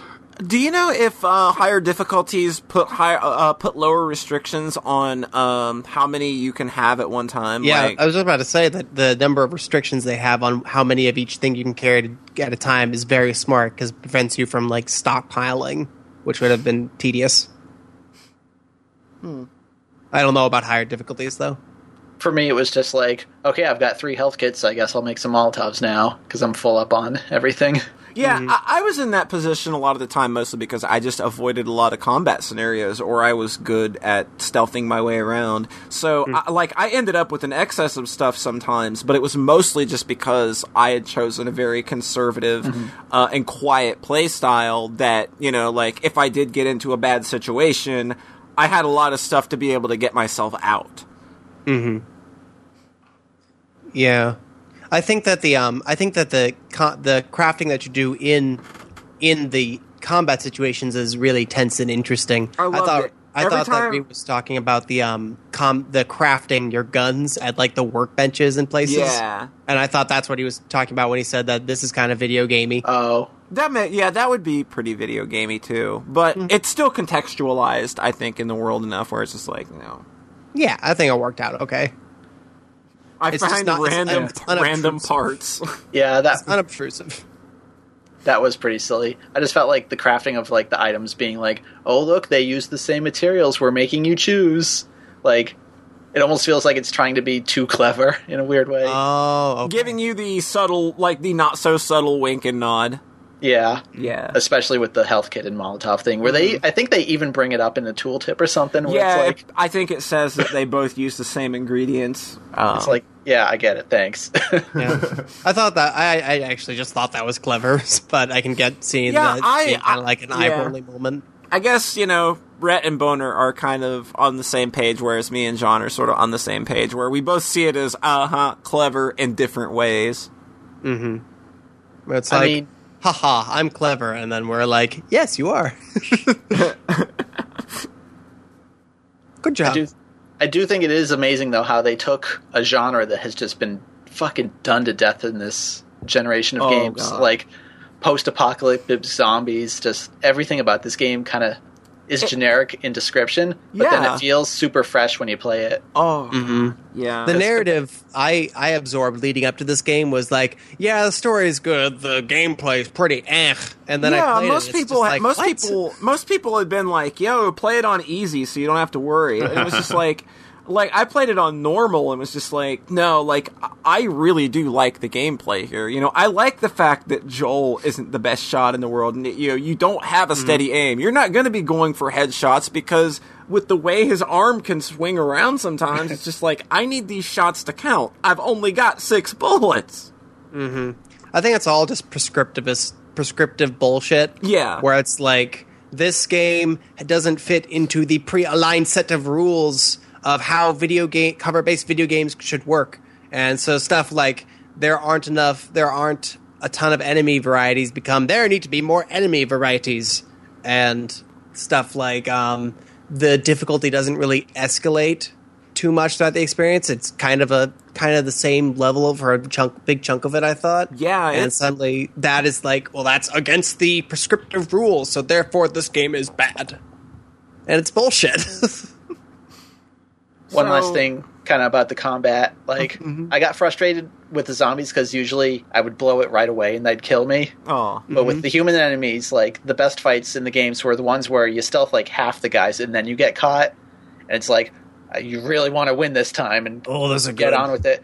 And so I had some sequences that would be like, when you pause the game, it says, like, your last autosave was 15 minutes ago. Oh, it's no. Like, God damn, I am not losing this time. I have to win now. So, your last autosave was X minutes ago thing was so sharp. But they Yeah. do that in Uncharted as well. Mm-hmm. Yeah. I believe but it. I think it worked even better for me in this because sometimes It motivates you.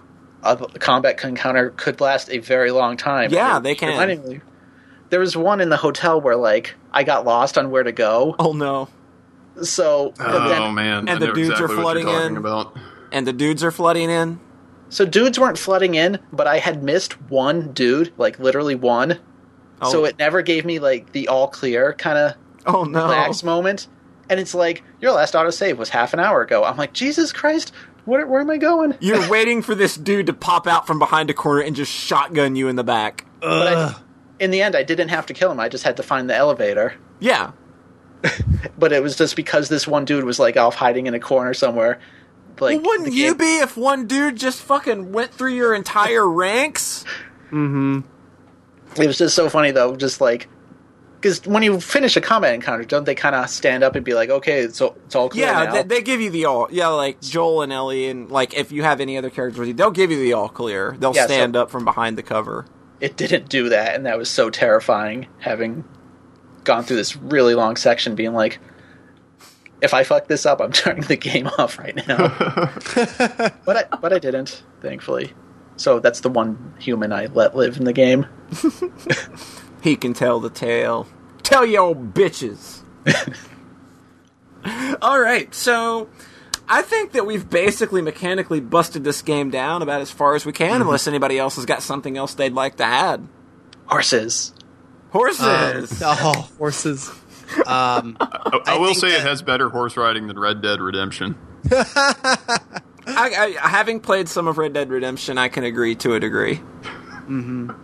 I think that all of the complaints I hear from people like Jeff Gershman or something about the combat is bad or something comes from the mindset of not being able to appreciate how the combat works in the context of the story, and just thinking that it needs to work according to some predetermined ideal.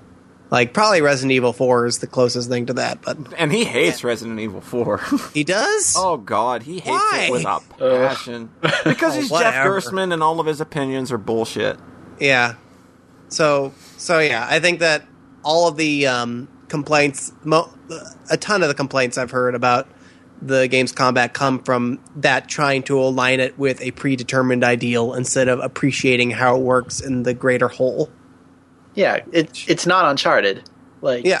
the combat in that game works for the story they're trying to tell, where you're running and gunning, you're blind firing from cover, like you can rush dudes down and just punch them even though they're shooting you. Yeah. The fact that you can blind fire in Uncharted is kind of a testament to how different a type of game that is. Mm-hmm.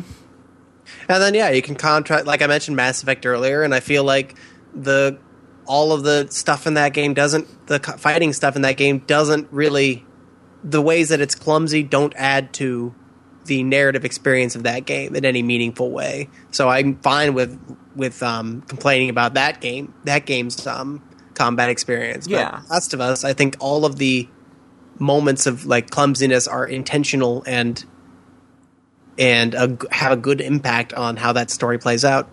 So, I guess with all of the mechanical doodads, nib knobs, and poop pips out of the way, we're gonna go ahead and go full on balls deep in spoiler territory. This is your last warning. We're gonna basically be spoiling everything here from here on out. We're gonna be talking about, our favorite moments, like the standout moments, things that really mean a lot. I'm not exactly sure how I want to start this section, so why don't someone just jump in and throw something at me? Hey, Rhett, throw something at me. Billstown. Whose town? Billstown. Wait, can we back up for a second, though? Sure. Sure. I just want to mention, so at the beginning of the game, you have another character accompanying you who is also not featured a lot in the game's promotionals, so you know that bad things eventually happen to her. It's Tess. Yeah. And I feel like as I touched on before, a lot of Joel's psychology is kind of, not to put too fine point on it, parallel to the whole crumbling of civilized human behavior and down to just like pragmatism, survival at all costs. Mm-hmm. And Tess is the consummate pragmatist, but she's less of a bastard than Joel is. Yeah. And it feels like a lot of the early game is like just Joel going along with what Tess does. So she's like the one who keeps him grounded. And even like the inciting action for the whole quest per se is when Tess is taken out of the picture, it's Joel's got to just follow through with what they started. And which is getting Ellie the hell out of where they're at. Boston. Boston, the quarantine Which is zone. way against like his natural instincts. He doesn't really give a shit. Yeah, he's right. just He wants like, to survive at all costs, and Tess is like, "No, this is the only chance that we have. You have to see this through." Yeah. I feel like a lot of his behavior later in the game is just like, I can see how without that character's influence, it's just like he really kind of does degrade into a grunting caveman who's, out to hoard more berries than the next grunting caveman. Yeah, the other people that he interacts with sort of, they didn't necessarily directly influence his actions, but you can tell that, the way that they had impacted his life to some degree might have informed the way that he would approach a situation differently. Yeah, so I just thought that was, that character serves her purpose, and then once she's out of the picture, it's like, okay, how's this guy going to deal with the rest of these things that come out of it? It's pretty it's not a bait and switch, but it's just a pretty interesting little arc, if a minor one, because she's only in the game for, I don't know, like 30 minutes or something. I thought she was actually going to be around a lot longer. Like, I hadn't seen her in press material or anything, but I wasn't really familiar with her at all. And the way that they seem to have their own little smuggling operation going, I thought, oh, okay, well, it's going to be like, we're trying to get this kid to where they need to be. And I thought that it was just going to be this constant back and forth between these two. And I didn't expect her to go out as quickly as she did and in the way she did. Mm-hmm. Because they don't just do the whole Predator but I'll hold them off thing. No. They do that, and then you you see the minutes later aftermath. you see just her dead on the floor, and it's just like it's this just different than what do you expect. It's a big sobering moment because it's not what you expect, in your media or like movies or games or whatever. They always just be like, oh, well, we don't see that character again. But no, you see her lifeless corpse, in a big old pool of blood, and she got fucked up, and you can tell it was probably rather quickly. Ugh.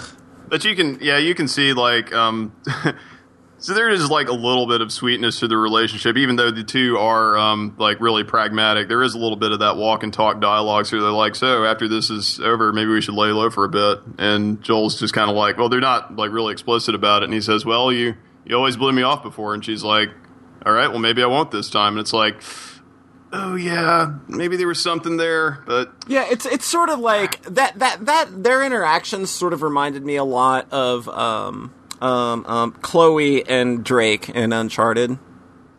Yeah, I can see that. But yeah, that's Tess. So anybody else want to jump in and take this gravy train down the road? Mm-hmm. Right, you wanted to haul us off to Billtown, did you? Well, just to back up again, that moment where you see Tess dead is just like the total subversion of how the trope normally goes, where, I'll hold them off, like the dramatic anime kind of hero sacrifice, and then you end up just going up a floor and looking down at the aftermath, and it's just so ugly.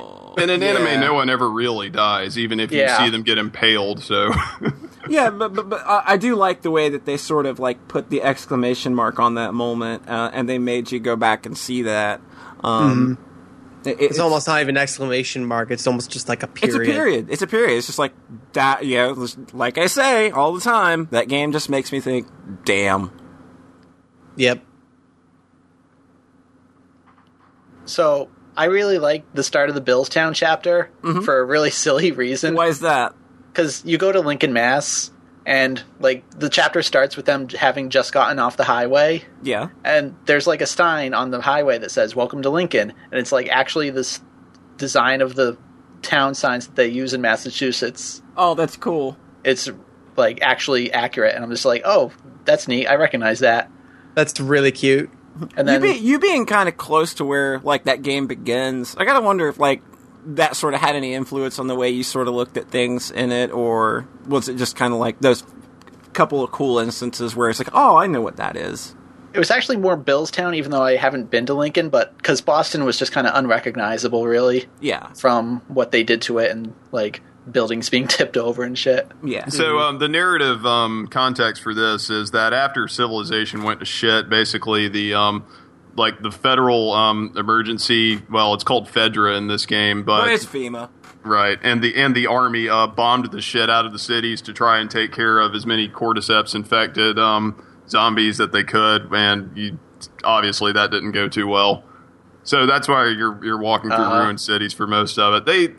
It's one of those things that's only exposed in walk and talk dialogue. The game doesn't focus a whole lot on world building, which I think is to its credit. Definitely. I definitely think that's a strength. Yeah. Yeah. It was just like shit happened, and I do remember them mentioning kind of the bombing raids that didn't go very well, but it's kind of a background noise. And it's all like, like when you start the game out, it's like this whole like militarized, zone of like, there are that word quarantines and like where you can't go out after dark. Curfews, yeah. There's like, you are shot for being out out during curfew and shit. So they present like this, like, basically like this world is not a fun place to live. It kind of reminded me of the intro of Half-Life 2. Yeah, the City Combine 17. soldiers. Yeah. Just like the military state of like, you will do what you are told or we will shoot you. Yeah. Mm-hmm. Oh, you remember the opening credit sequence to this game? Holy hell. Mm-hmm. Just like out of nowhere, I just remember that and how cool that was. I don't remember actually. It's a lot of it's a lot of radio chatter, news broadcasts over like newspaper clippings, documentation, and kind of like medical readouts of cordyceps infection, that sort of thing. Yeah. They basically just do the whole like how the world fell into darkness thing in like 2 minutes, and they get all the exposition you need in that little credit sequence, and it's all presented in like a really cool way. And it's tasteful. It doesn't interrupt things. It's just like, okay, this is the opening of the game where you're letting you get set up and, grab your popcorn or whatever. And the fact that they don't just like fetishize the world building is so good, because like so many games is your post-apocalyptic zombie game really have that interesting of a backstory that you need to go into it in depth? I'm Really? I'm glad that they had the foresight to not focus so much on, hey, look at our world. You're glad BioWare didn't make this game. Yeah. Oh yeah. God. Oh God, yeah. It's like, oh yes, your particular take on this very not well worn concept is so unique that we need to just hone in on every last little detail about this. And the game does. They don't do so, that. They do a bit of world building through some of the collectibles, like notes and stuff that you can find.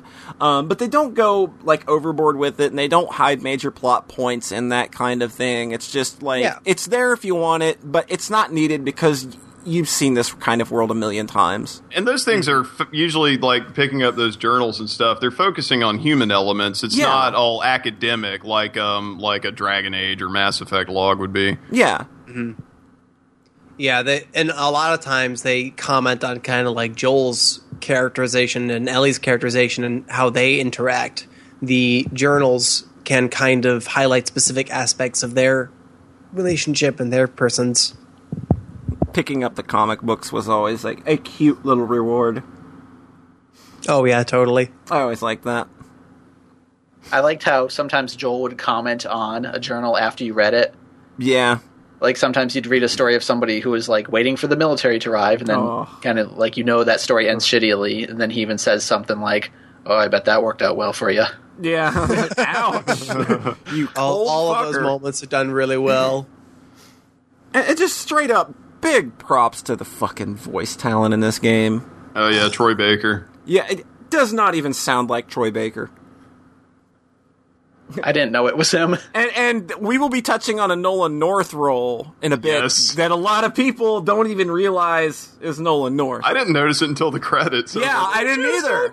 I was like, what? That's him? Oh, you're gonna blow my mind. Probably. So I'm looking it up. Billstown. So I like the start of Billstown because it's kind of the first big calm moment where you just have this really large area to kind of just pick around and at your own leisure, and there's a lot of buildings you can go into. Mm-hmm. And it's just like, for a generation, like we mentioned earlier, how this is such well-worn territory. Like, I played Fallout 3, I played Enslaved, and there's just tons of post-apocalyptic games. But just, like, the artistry in this game is stunning. Like, everything feels uniquely crafted, and, like, even though it's not a big world and it's pretty linear, like, there are sections where there's stuff off the main path that you can kind of explore and just... It felt like a real place, like few video games kind of do. Yeah, a lot of the insides of houses, like when you go into different houses, they have different outlines. They have different, they have different texture sets. It's kind of crazy the amount of detail that they put into trying to like make the world like look like it had been lived in and then been shit on. And then had nature reclaim it. And then had nature reclaim it. In just these really, like, from subtle to very jarring ways. Yeah. And I liked how, like, so many of the stores are unique. Like, oh, this was a bookstore, this was a music store, and then there's a toy store. And, like, everything felt so unique. Like, all these Those are fun ships. just to poke through the little details. Where there's, like, posters, and you see a lot of the same ones, too, but there's, like, posters for rock bands like The Bash, which is very obviously a play on The Clash, or like some hippie Led Zeppelin analog. But like going through like the bookstores is fun because there's this toy store that has like Uncharted the board game, Jak and Daxter the board game. I totally missed that. That's awesome. Really awesome. Yeah, and like in the houses, you'll go into like the kids' room and they'll have like movie posters up on the wall and stuff. Yeah, and like I said, so much of that stuff is original. Like they don't just reuse that. You know, like they might reuse posters and stuff, but like the way houses are designed and the way rooms are laid out and the way things are just kind of strewn about. It's not just reused, it's not like, it's like, you might be reusing assets to a certain degree, but they're used in a completely different way in which, you look at them differently. Like when you go into that house and you pillage through all the things, it's just like you can sort of build your own little story in your mind of like, what the hell happened here? Yeah. And just on a technical level, it's like, how the hell did they cram all this into the RAM? Like, it's amazing that they've got like just so much, like, oh, God, that game. Fuck! So I can kind of forgive kind of the awkward loading zone stuff because for the few big open areas that they do, it's like, so dense. Yeah, Like, you can just, like, in that particular area, if I'm picturing the same, like, I was there, like, 30 minutes just poking around everything. yeah. It's just a nice kind of exploratory moment. Mm-hmm. Oh man. But Yeah, John, the environmental storytelling in that game feels like it really actually meshes with the story it's trying to tell. Because there's a lot of those beats in Half-Life. Again, we can compare it with Half-Life too, where like there's a bunch of those beats, but it doesn't like directly intertwine with Gordon's journey or the player's journey in the same way as in Last of Us. yeah. So one of the key things to note about Bill's Town is that Bill, the character in the game that you're going to meet in hopes to get a working truck to maybe speed you along on your way, he's kind of a paranoid, not for bad reason. No, not at all. Individual. And so he's set the town up. He's rigged it with tripwires and sound traps and snares and things. It's really like the Sin's fortress of the game. Not really, but you are in a couple of situations where you are going to have to throw a brick at a tripwire to be able to cross this point, and it's just really funny to me playing through that. It's like, so now that I've disarmed all his traps, he's basically like got all these areas wide open for infected invasion. It's just funny to me. It's like, so what was the aftermath of this? It's like, we get to see Bill stories later where he's like going back. It's like, fucking Joel setting up his traps back up. I liked Bill as a character, though. He was very entertaining. It was fun to have him along for the ride and drag him into my mess. And just him getting more and more annoyed with it. I like the detail at the end where you find, I think, the journal of his previous kind of partner. Yeah. And it's just like, I fucking hate that guy. I hope he dies or something like that. Oh, that was heart-wrenching. Yeah. And he reads it and he's like, well, fuck you too. Well, fuck you too, buddy. So, John, you want to take us somewhere? You want to take us somewhere on the Last of Us journey? Sure. Where's good for you? What comes after the big town segment? That was a really cool area. After that comes Pittsburgh. Gotcha. Like the bandits and the tanks and crazy shit. Oh God, yeah, that was kind of the. Is that when we get introduced to the other two other characters who Henry die and Sam. horribly? Henry and Sam. Henry and Sam. Oh my God. Yeah, they come slightly after that, just before you go to Tommy's. Yeah. Yeah, Henry and Sam are obviously like a pretty potent little side section of that whole game. I remember the thing where the kid picks up the toy and puts it in his backpack. That's cute. And the other guy says, "You don't do that. We can't weigh ourselves down." And just all the little layers going on with those two characters in like little small gestures like that was really clever. Was it Boner that compared them to Michael and Walt? Yeah, it's like so it had been a year since I played the game, or no, more than a year, and then I got to it and it's like, oh, I totally forgot these characters are in the game. Oh, it's Michael from Lost, and yeah, it's like I had made the connection the first time I played it. But, wow, It's so similar. I know. Yeah, there are definitely some connections you can draw there. So I just want to. The thing that stands out for Henry and Sam for me is like they really do parallel Joel and Ellie, just in that it's like you've got like a very pragmatic older character with a younger one who while Sam isn't as fiery as Ellie, once they meet, she kind of has that influence on him, like, be a kid. It's not just all like gloom and doom or whatever. But the way Joel plays off the pair is kind of interesting, just to get into Joel's psychology, because we don't get a whole lot of conflict in the game where it's like survivor versus survivor. I mean, we've got Joel and Ellie trying to survive, and then we've just got raiding bandits who are total, barbarian bastards. You don't get a whole lot of, well, maybe these characters that we're going to run up against, are people too who are fully realizing they're just trying to survive and they have to do some horrible things. And that's really the only glimpse we get of that. And so, of course, they come into violent conflict at first, but then they're like, okay, maybe we got to work together. Yeah. And then it gets to the point where they got to escape from the city, and Joel and Ellie. Well, Joel gets left behind, and Ellie goes back to help Joel. But Henry goes, "Yeah, you can make it on your own. We're going to get out of here." Yeah. So what ends up happening is Joel and Ellie almost drown, and Henry ends up saving them. But once Joel regains consciousness, he goes on Pound Town on Henry just because of his caveman violent reaction. And Henry's like, no, you had a good chance of surviving. And it's like, oh, right, maybe I shouldn't murder the person who just saved me.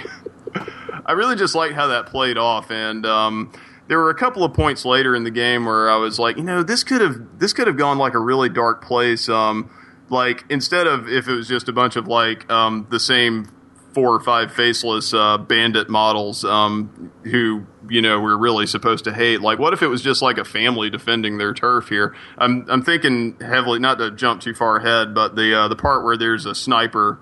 And you have to make your way up into the building to take the sniper out. It's like, how differently would this have played out if it had been like a Full Metal Jacket moment where it's just like a kid trying to, defend their home turf from the invaders. Yeah. Oh, God. That could have really gone to some dark places. Woo, that's chilling. And just another observation. So the bandit models that you fight in the game are all men. That's another thing they don't tackle. How they would handle that deftly, having women characters in that role.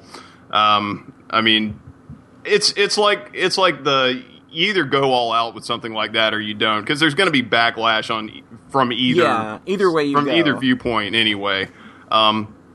But just the whole aspect of it's a horrible world that causes maybe inherently good people to have to do some shitty things. It's maybe that's outside of the scope of this game, but I think Henry and Sam do kind of underline maybe it's not all as black and white as sometimes it's presented to be, even though you are playing as such a bastard character in that of Joel. I think they underscore that with the ending in the Fireflies really effectively, and all of the little broiling ambiguity going on there kind of hits a lot of those notes really effectively. Oh, we'll get to that ending. That ending. All I've got written for the ending is holy shit. Basically. Damn. And unfortunately, that storyline there ends. Yeah, really. It has its. It's the oh look, he was bitten. Yeah, he was bitten and lied about it moment. But they go through all of these kind of rote moments, but they just don't dwell on them. They don't go, look at how cool we are for pulling this thing off. They just kind of effortlessly they don't move punctuate through things. And the punctuation becomes them not punctuating it. Exactly. And that right after that is the next big cut before the next area, and it's really effective. Yeah. Oh yeah. It's like you was talking about how the game doesn't give you time to kind of reflect on what happens, and this is the big moment where, is it Sam is the adult? Henry's the adult. Oh, so Henry shoots himself, and then a second later, it just cuts to black. It just cuts and then fall, and I'm just like, what just happened? And then they're just like, all right, next thing we need to do. And there's a little bit of optional dialogue, and I touched on it earlier, but so once you're making your way to Tommy's on that mountain path, you can find a child's grave. Yeah. And if you go up to it, Joel makes a comment. It's like, oh, this grave's too damn small. And then Ellie says something about, you want to talk about what happened with Henry and Sam? And he's like, no, shit happens. We move on. That was just kind of like the game's whole theme and storytelling with its with its abrupt cuts to black and then title card next chapter. Yep. Yep, sounds about right. So brilliant. So was- well done. So jarring though, because like you could get over the fact that they did the cut to 20 years later, but then you thought the whole game was kind of going to be one consistent ride, and then nope, like abrupt as hell cut Yep. to fall. I really like that, though. It's Yeah. just something video games don't really ever do, like trying to be this one cohesive thing, but then intentionally having these intentionally abrupt moments like that. Yep. Just jump you forward. I mean, once. we started all the way back with Super Mario Brothers, where everything was split up into levels, and Mega Man is all split up into levels. And So then Sonic you the have- Hedgehog is all split up into levels. There's your Sonic then- reference. So then you have. Well, wait, we started with Atari games where everything's just one board and it's about getting a high score. So then we get to stuff like Half-Life and Another World and Eco and whatever, where it's like, oh, now we're telling one continuous story, and it just moves forward like a rope from beginning to end continuously, and that's obviously really potent. And then Yeah. it feels like Last of Us has been just kind of wants to have that rope, but it knows the perfect moments when cut to it. break. Yep. Yeah. It knows when to use. It's just like how we have a bunch of games that are with dumb cutscenes, and then we have Half-Life, and it has no cutscenes. And then Last of Us is like it's Just mature really- enough. Yeah. It's mature enough to know how to use these devices in ways that are effective. So it takes away control from you every now and then. It splits up the action from moving from one beat continuously to the next. It splits that up in smart ways. And that's amazing, I think. There's this game on Steam called 30 Flights of Loving that I haven't played, but people say it's like one of the only uses of like a jump cut in a video game they've ever seen. Yeah. And I like played it. that's what the moments in The Last of Us remind me of, where it just abrupt as hell cuts to months later. Like you just don't see that ever. 30 Flights of Loving is like an interesting like experiment, I think, in how to use these kind of devices in a game. I wasn't able to really parse a story that connected with me out of the experience, but I found the devices that they were experimenting with to be very interesting. Yeah. And I think you're right that Last of Us is an example of those kind of devices being used effectively in the context of a really emotionally investing story. Yeah. It's like they're taking cinematic devices and actually kind of properly applying them for once. Yeah. Instead of just being like, we're a cinematic game and not really. Yeah, and Because it has- and by the typical definition of cinematic game, it just means we've got a lot of cutscenes. Yeah. Yeah. And even then, it doesn't really feel like it has that many cutscenes, does it? No. I never felt like overloaded at all No, with any of this- those. The game tries to keep you in control as much as possible. Yeah, and one of the things that Uncharted 2 did that it was kind of like, okay, this is the kind of game they're trying to make now, is it gives you a lot of those contextualized prompts. Like, for example, when he's in the train cars that are about to fall off the mountain and you got to make your way through those and press the button at the prompt. I hesitate to call them QuickTime events, but that's the kind of thing that we've started seeing in, hey, back to Resident Evil 4. But and then they throw one of those at you like really late in The Last of Us, like in the last chapter when there's the subway cars like in the submerged underwater tunnel, and I'm like, okay, they just couldn't. They had to throw at least one of these big time that's a bummer. moments They at couldn't you. resist. Yeah, it was maybe a little tacky. That's what I think of, though, when I think cinematic game and Naughty Dog. Like, not so much trying to make it a movie, but to, like, put you in this Universal theme park ride of, you know, here's this disaster situation, and now you got to press triangle at this part to move yourself a little bit further through it. Or like you're mashing triangle to open the vent quickly or something. Yeah. I remember people saying that the first, 30 minutes or whatever of Portal 2 felt like a theme park ride. And I remember getting that vibe. And I feel like Last of Us maybe is something that's kind of transcending beyond that kind of engagement in a Yeah. cool way. A lot of linear games do kind of fall into that. Like, we're showing you the set pieces. Have fun. Yeah. So I think the university has the really pretty moments where the nature overtaking humanity thing. Those are some of my favorite, like that entire sequence. That entire sequence in the university is probably my favorite visual theme of the entire game. Mm-hmm. It's that idea of like nature's overtaking humanity, and maybe that's not such a bad thing. yeah. You know, you get those really quiet moments to look at very awesome things. Mm-hmm. Yeah, Last of Us denies you catharsis, but it does not deny you like moments of quiet. It's not a continuous like level of noise, Right. which a lot of games can do that. It's very dynamic. Yeah, it's a very dynamic experience. It's just that it never like. It's like a song that never comes back to the tonic note, where it gives you that release. It just keeps kind of building on the dissonance throughout the whole experience. Damn good way of putting it. I like that. So what do you guys think? So Rhett Boner, University, thoughts?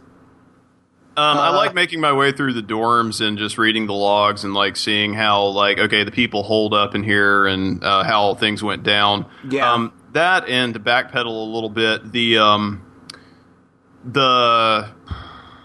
sewers that you make your way through with Henry and Sam, like right before the suburbs, you're reading the logs of that Ishikawa guy and like the whole town they set up in the sewers and just like yeah, and it really like leaves it to yourself to like piece out, you know, it's like, well, what, you know, how these people reacted to this whole situation. Like we're not just seeing Ellie and Joel. I mean, we're reading it like third person and much later after the fact, but it's like it really pays to like take your time and explore those parts to like get that little bit out of the atmosphere of the game and be like, okay, well, these people made it through, or, you know, in the case of the university, it's like, okay, this is how like they were holed up and they were kind of like reacting to this whole situation with no contact to the outside world and everything just all went to hell. And that just creeped me the fuck out. Like reading those logs and journals and shit, just like I got so uncomfortable because it's just trying to imagine being in a situation where you have no contact with the outside world and this terrible, terrible shit is happening all the time. And it's just like, how do you not go insane in a situation like that? Mm-hmm. Well, according to one of those logs, one of the girls found some weed. Yeah.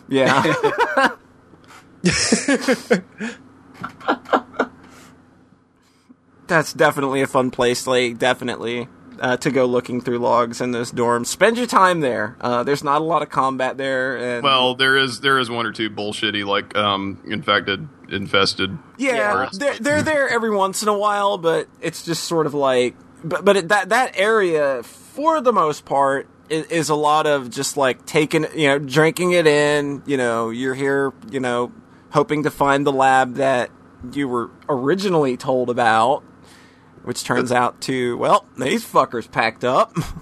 That's also where you get the flamethrower for the first time, right? Yeah. So good. I thought it was really cheesy. There's one part where you like fall through the floor and all of a sudden there's fungus everywhere and time for a stealth zombie section. Like it's kind of abrupt and forced in, felt like. Yeah, I think that they probably thought like, you know, we're getting a little too quiet. Mm-hmm. Like maybe they just, you know, felt like that there was a need to like there spice has it to up. be an action beat every like, you know, couple of maps or whatever. And like I'd really love to know like what testing was like for this game, or like how it went through, you know, the whole executive thing. It was like, well, this isn't really Uncharted. You're not giving us Uncharted. Why is this game all quiet and emotional and stuff? Mm-hmm. Yeah, the fact that the game shows as much restraint as it does, I think, is something that's really, really commendable.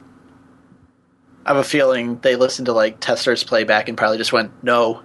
Like yeah, they probably had to just parse what to throw out. Like this is junk. Like we're not listening to this. There's too much quiet here. I kind of bored, and then they're just like, well, fuck that guy, fuck that guy, fuck that guy. Ignore the clickers are too hard. They are insta killing me. Fuck that guy. Okay, if that guy is not on the project anymore.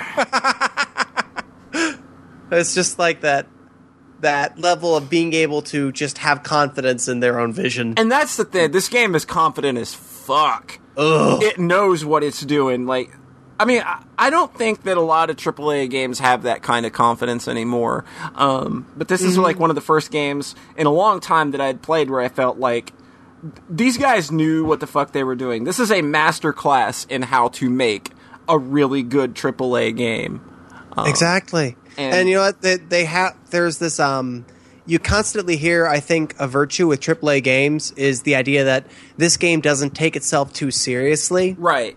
And with like Saints Row and all of your really great silly games, basically. Metal Gear Rising: Revengeance. Metal Gear Rising: Revengeance. It doesn't take itself too seriously, and that is a virtue. But it's not, or rather, that isn't a virtue in its own right. I think it's only considered a virtue because so many AAA games have that dour self-seriousness without actually earning it, like Last of Us does. There you go. So that's where this whole idea of that doesn't take itself too seriously as an inherent virtue comes from, is that games will present themselves as dour and grim like Last of Us, but never actually go to the legwork to earn that in a meaningful way. Nailed it. Cool. So, are we ready to go to the area that I know everybody wants to talk about? Mm-hmm. I'll just say right here, I think this is kind of the moment where I think that this section is probably where Last of Us is elevated into something really special. So, I think without this, our hero of the day, Mr. Joel, does not end up in too great a shape by the end of the university episode. I thought he was dead. I thought he was too. I was just like, wait, what? It's like, wait, they didn't. I thought that they had. He's not coming back from that. I thought and like the way that they make you like march out as him, like just completely bleeding out and falling all over the place, and like you're in control but you're not. Mm-hmm. It's like you can't keep him steady. He keeps falling down, and it's just like, oh my god! Like, so this is kind of a dumb gaming moment that everybody points to as like a poor decision all around. But it reminded me of the microwave tunnel in Metal Gear Solid 4. In a way, but I think it's just like this agonizing crawl, but like it's really poignant and emotive instead of just stupid. Yeah. The microwave tunnel was the stupidest fucking shit. Yeah. This is basically like a device that video games have understood for a very long time now. Like the very end of Another World where you're crawling towards the switch. Yeah. And it's super tense. And then there's games that just pull that without actually building it into the story in a meaningful way. See Metal Gear Solid 4. It's Metal Gear Solid 4. So I think this thread that we got with Last of Us is that it understands all of these very simple devices. There's nothing in Last of Us is like something that we didn't know before. Right. It's just that it takes them all and weaves them together into a way that makes so much sense. Yeah. So, can I just do one side thing? There's like towards the end of Sleeping Dogs. Mm-hmm. You've played that, right? Yeah, Polly. You get like really, really beat up, and there's a moment kind of similar to I remember this crawl where you're like bleeding out, walking forward, and then some enemies come up, and you just go into like the normal combat. And that it's is just so fucking dumb. What are you even doing it for?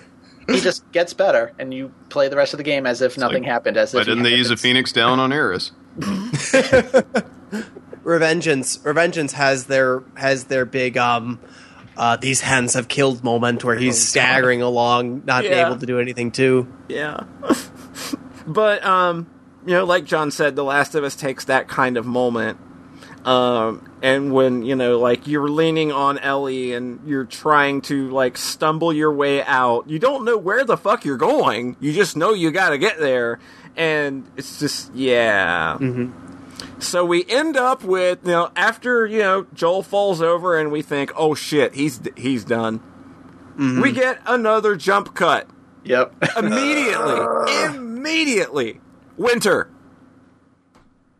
And you don't know if Joel is alive or not. No, and they don't play that hand for a little while too. Mm-hmm. And I'll say this, it took me like 15 minutes to get the deer. Oh, yeah. So you It's end up... You hunt. You end up in the middle of winter. You are now playing as Ellie. You are equipped with a bow, and you're out tracking a deer. Like, you look, and you can actually trace its footprints and shit. And you've got to track the deer down and stick it 2 or 3 times. Which, that's really, really cool. But that is not why this portion of the game is so good. That's not why it's Rhett's favorite. Well... No, it is Rhett's favorite for one reason. Because you get to play as you're playing as a little girl. But we will let. I want. He was so excited. Like when we were writing the original outline for this episode, I asked him to do a preliminary outline for me, and the only thing he wrote was "winter" in all caps. And I was like, "Oh, thanks, dude. Appreciate that." So, Rhett, I'm going to let you lead the discussion here since you like this so much. Let's go. Winter. Break it down. So I played, how do I word this? Like, I stopped playing the game one night, very, very close to the end of the university chapter. Mm-hmm. Like, right when those guys attack you, and then you get injured as Joel. Mm-hmm. So I played that and all of Winter in just one sitting. Damn. And it was just, like... an entire roller coaster. 11 out of 10, like... people make the claim of, like, cinematic gaming all the time, and it just felt like the one true realization of that, like... I felt like I had played the greatest episode of a TV show ever or something, like... Yeah. Just this one start-to-finish roller coaster that just did not let up until it said spring on the screen. Because all told, there's not that long of a chapter gameplay-wise, but there's so many things happen in it. It's just... And it's just so impactful. It just... Right. It's all the systems working in perfect harmony together to deliver this one singular vision and story of what happens in it. Mm-hmm.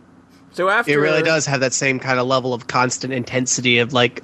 and, like, purposefulness of, like, a Breaking Bad episode. It's almost, I hesitate like to use this term, it's almost like an omake episode. Like for overarching plot, not that much important happens. Like, as far as them getting to their ultimate goal, it doesn't really move that thread along.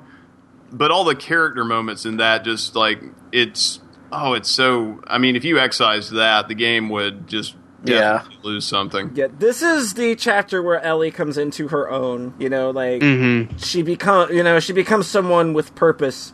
Beyond just being cargo. Damn, it's so. Good. When I got the flamethrower in the university level, and then that was like the last item on the crafting bench. I thought the game was almost over, and it is kind of like Boner said, where if, say, the Fireflies were still in the lab, like, the game could have kind of ended there. Yeah. But would have been a million times lesser for it. Yeah. Because I think having the winter chapter and having it kind of be this standalone showpiece of, like, everything. Yeah. I feel like Last of Us without the winter chapter is like Chrono Trigger without Zeal. Ooh. Yeah. Damn. I would agree.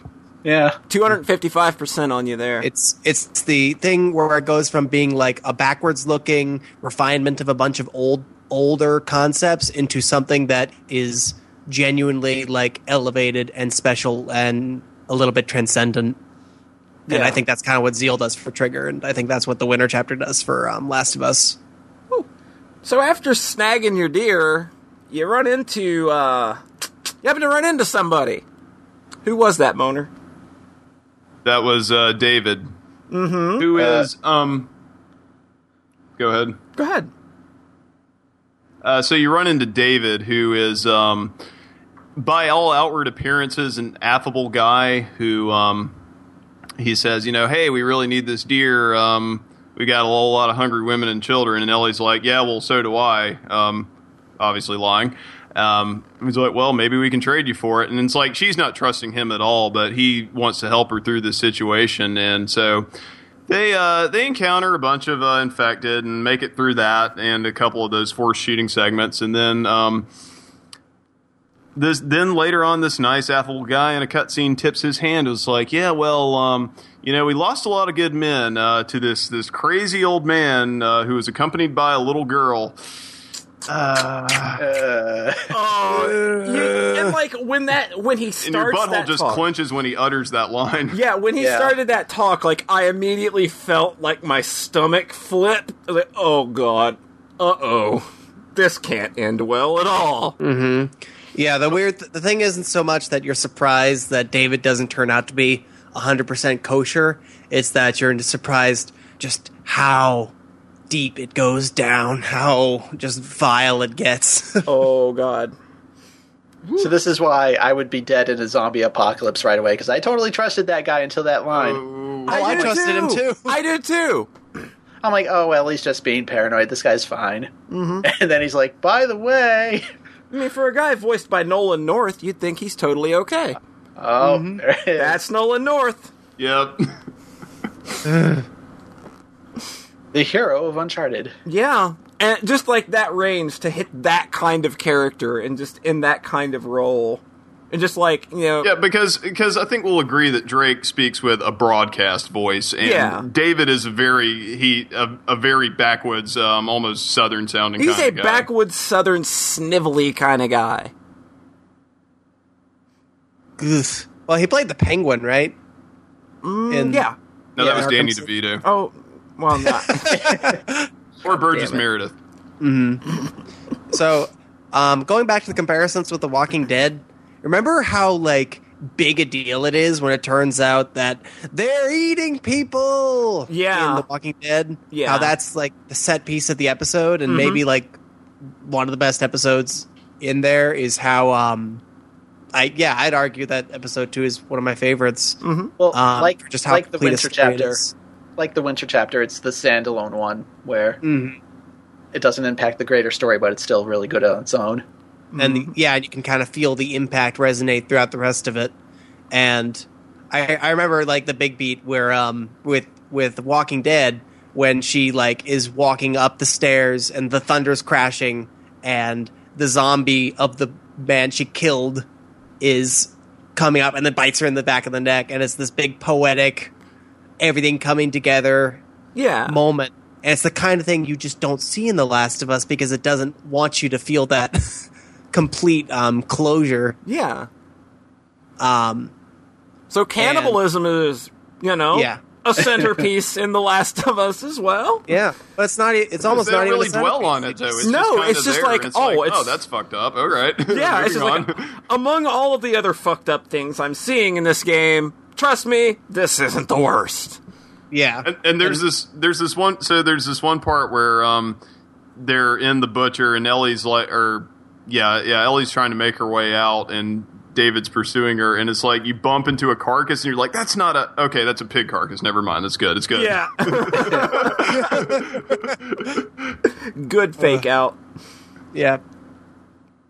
Oh my god. So yeah, in Last of Us, cannibalism is just like a thing that happens, and you don't talk about it, and you move on. And the way that the gameplay all gets drawn together in that entire sequence, from like escaping to like the final confrontation that you have to have with David as Ellie. Yeah, it's just, oh my god, it all pulls together so well. It's like a perfect DLC episode or something. Mm-hmm. Yeah, I think the David confrontation is maybe the best singular action scene. Yeah. Or at least one of the best singular action scenes I can think of in a video game, at least in a video game of this type. It is intense as fuck. So the first time I played it, I had quite a bit of difficulty with it, and I was really dreading doing it a second time. Uh-huh. It kind of reminds me of the Vulcan Raven in Metal Gear Solid. Yeah, it's very similar. You don't have the remote control Nikita missiles, right? And that's a really intense fight too. So when I redid it on my playthrough, I scored one hit on him, and then I goofed, and he knifed me, and so then my autosave like plopped him like just walking around the corner, so I was able to like get like score 2 hits on him like really easily, and I was like over with it real quick. I was like that's it. Yeah, I think it was the just one of game- those things where the game's own mechanics, I guess, just like threw me out. Of the immersion. Yeah. You kind of Gotcha. lose the intensity of like trying to creep up behind him, and it's just like it's not easy to do. But yeah, Well, when he suddenly dashes towards you that's the creepy. first time, That's that creepy. freaks me. And also when you hit him in the back with the because the game is so grounded, when you actually manage to land the machete or whatever it is on him, and it doesn't take him out, Oh god. it doesn't feel like a cheesy movie monster moment. It feels like he's just a really fucking off the wall dude. Yeah, this guy is fucking whacked. And it just makes it a really scary, effective moment, and it only works because the rest of the game is so low key. A big like him pulling the machete out of his back or whatever he does is such a big moment because of the rest of the game's tone, I think. So I just want to back up for a minute because this is something I actually missed through my first playthrough, and it just really stuck out with me. And this whole sequence leading up to that encounter.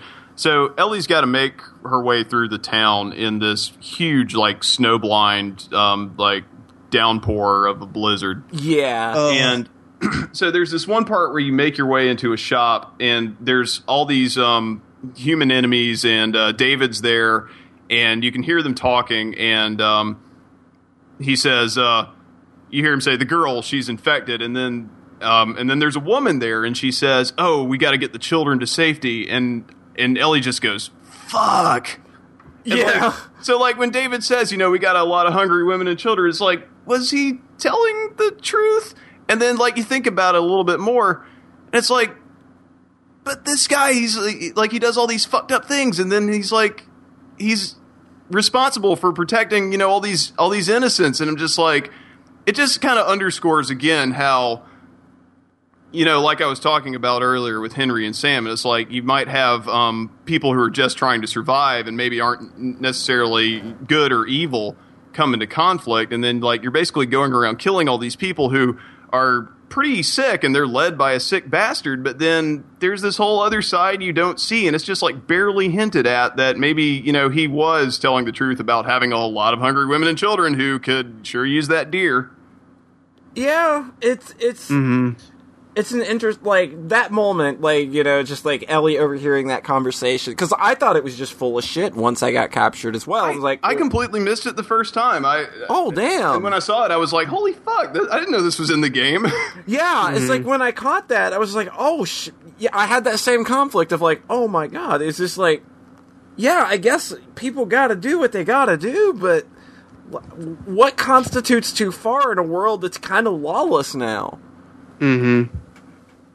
I think when you're after you have that first initial meetup with him, and then you go back to check on Joel, and then they show up and they roll up with 100 dudes or something, and Yeah. you're riding around on the horse trying to escape from them. I think that kind of broke my immersion a bit because it's oh, you guys are really pissed, Yeah. almost Uncharted kind of comically large number. Yeah, of it's you're enemies. telling me someone could not have gotten a shot off on her. And how much manpower are we going to expend on two Yeah. people who have already been demonstrated to have waxed off almost all of your guys? Yeah, that's what I'm more thinking of. Just leave it fucking alone. Why do you have to get them so badly? But You're going to burn your whole town down instead. yeah, and Oof. can we just talk about how good her stealth kill is? Oh my god! Just jump up and fucking stab. But it's realistic. She is a girl of minuscule stature. How else is she going to take down someone, that's a good foot and a half taller than her? You're gonna. And she goes to town on him too. She's just Joel shivs him right in the neck, and she's done. She's Yeah. it's like a prison shiving. Yeah, she just goes to town. That's so great. But I still like doing it. It's I enjoyed it. Sue me. I'm a monster. Yeah. So when she got captured, and then it cuts back to Joel, and you're playing as him now. You think he was going to be the one to make the rescue? Yeah, I was so oh, are we? I was so let down. I was like, oh, come on. I was so glad then it shifts back to her, and then you have like the boss fight and stuff. Yeah. Uh-huh. And how you kind of kept jumping back and forth as they got closer and closer to each other. Yeah. Like that was just really neat. Yeah, I mentioned Chrono Trigger a minute ago with Zeal, and like Chrono Trigger almost never pulls that thing where it's like swapping perspectives, except in the Ocean Palace. Yeah. When you're crawling down through in there, and it's cutting back and forth between your characters and Shala Yeah. Down in the basement. So that's kind of the same deal with Last of Us, where it's drawn you in so much that can afford to make this more abstract cuts, and you'll stay engaged because you've been so invested up to this point, Yeah. and it leads to a much greater effect. Oh God. And even then, like I expected Joel to be the one that killed Yeah. Henry. Yeah. And he wasn't. David. David. Sorry. I'm glad they let Ellie have that. You know, it's like, not just because I want to see a little kid murder someone, but it's just because like she fucking wails on him too. God. Mm-hmm. It's so good. It feels so good, but then and then you suddenly realize how horrible this is, and then all that you get is just a moment of like that's one of the only like nice moments is just Joel shows up, and all they can do is like just offer her that. Pull her back and kind of offer that moment of comfort. Yeah. And then the last shot in that chapter is like the shaky cam like pans off of them and onto the machete hilt just like sticking out of it's sticking out of David's corpse just off camera. Yeah. Ugh. So affecting. Yeah, I think I feel like the fight with David is a moment in a video game where everything kind of comes together, where the storytelling and the systems and all of the aesthetic touches and the acting are all coming together in a singular way. And it feels like the closest thing, as an action scene, it feels like the closest thing we have to like some of the action scenes in like a Coen Brothers movie, like in the middle of No Country for Old Men. Or or like the climax to Empire Strikes Back, where Luke is fighting with Darth Vader, and it's all this little character intrigue and just genuinely interesting action, and it's involving on every possible level, considering the media involved. Definitely. And God, that's so fucking cool, isn't it? Ugh. Winter. This is a really good game. Winter. Fucking winter. Just Fucking winter, huh? Oh my God. It's so good. Yeah. I died my first time on that fight, but then I did it the second time, and it was just like played out perfectly, where it's just like you're sneaking up on him, and you want to get him, and then you stab him, and he's not dead. Yeah. The building kind of continues to get more and more burned as it's Oh going God, on. Like, the fire! That's when I like just got kind of jumped up in my chair when I was playing it, because all this is happening and the fire is just slowly building around you, and that's such like a common device, is the fire building up around you. Yeah. And it's used to such perfect effect. It's so good. Oh, it's so damn good. and then you win, and she's just like stabbing him in the face over and over, saying like fuck you. Oh my God. It's such... They don't let you have many cathartic moments in the in that game, but they let you have that one. Yeah. And it's just like, I was right there with her. I was like, yeah, fuck you. Fuck you. Fuck you. Oh, and it's really good that following that chapter, they don't drag the game out any longer than it needs to. No, they jump right in, like, right after that scene, we are given our, one of our final jump cuts. Into the final dungeon. Into the quote-unquote final dungeon, which is the Firefly Lab. Which is, well, we're delivering Ellie to where she needs to be, but it turns out, well, you probably saw it coming at some point, but it turns out to do what they need to do... To save the human race. To save the human race, to quote-unquote, because we're not even sure if these idiots know what they're doing. I really got the impression that they didn't. Yeah, just from the logs in the lab that they had at the Colorado University. Yeah, Yeah, so basically, your final objective is to, you have to rescue Ellie, because in order for them to do what they need to do, it requires her dying, which they're going to do without, giving her a choice in the matter.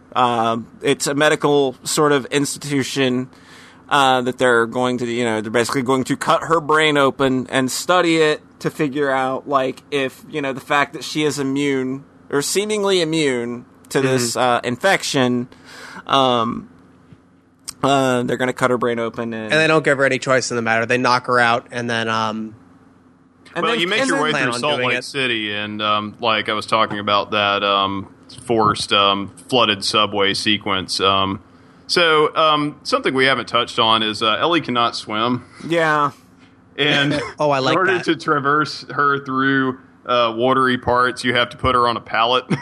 Something that she makes at least a little fourth wall breaking comments about. It's like Joel will find a pallet and it's like, "Hey Ellie," and she's like, "I know, get on the fucking pallet."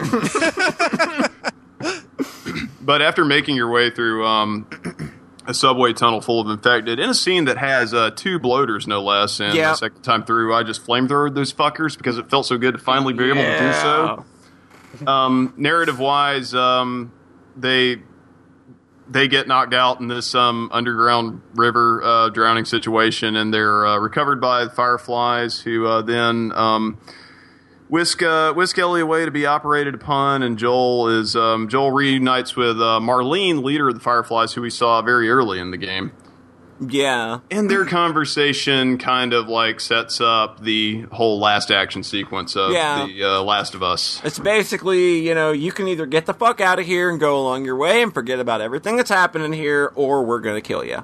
Mm-hmm. And they don't give you an arbitrary choice in the matter, because the game knows what Joel would do. Yeah. So the only choice you have is to act that out. Yep. Which is the smart way to handle that. Or you could just stop playing the game right there. Or you could stop playing the game. Pretend that they saved humanity. Hooray. Emergent gameplay. Yeah. There's a butt ton of games that end on, kind of an arbitrary choice. Yeah. There's a ton of games that do that. Yeah. Far Cry 3. Half-Life 1 ends on that, but Gordon Freeman isn't really a character, so it's okay. But, if Last of Us had offered some bullshit choice as to do you want to leave Ellie, then it would just undermine everything that they set out to do. It'd be I remember asking one time, what if the ending to Metroid 2 was that you could choose whether or not to kill the baby Metroid? Any power that those kind of scenes have is undermined if you just don't actually take a position. I feel right, which is what those games do, is take a position. This is what this character would do. Fuck what you want to do. Yeah, and as we've stated many times, you're not Joel. Yep. Yeah, you're along for the ride. You're controlling Joel. You're getting Joel to his destination, but he is his own agent in the story. Yeah. Mm-hmm. So and when you murder those surgeons, that's when that disconnect, you are not Joel, becomes the clearest. So that whole action sequence leading up to it was one that I dreaded redoing on my second playthrough, just as how many times I died to it, because it's full on Metal Gear mode there. It's you are in an unwinnable situation, swarmed with guards, and you finally do get an assault rifle at this point in the game. But they throw so many dudes at you, and it's kind of it's not a convoluted map, but it's kind of okay, so I do want to kind of explore around and get these last few bits of salvage items to get that last nail bomb or two off. But if I gotta make my way to this one spot at the map to get into the next area, and then so what I ended up doing actually is I made it through that first initial part, then down the hallway, and then into that second part where there's there's the hall where all the soldiers are hunkered up, and then there's a string of office spaces kind of over to the right perspective from where you enter the map. And every now and then one will patrol off into the offices.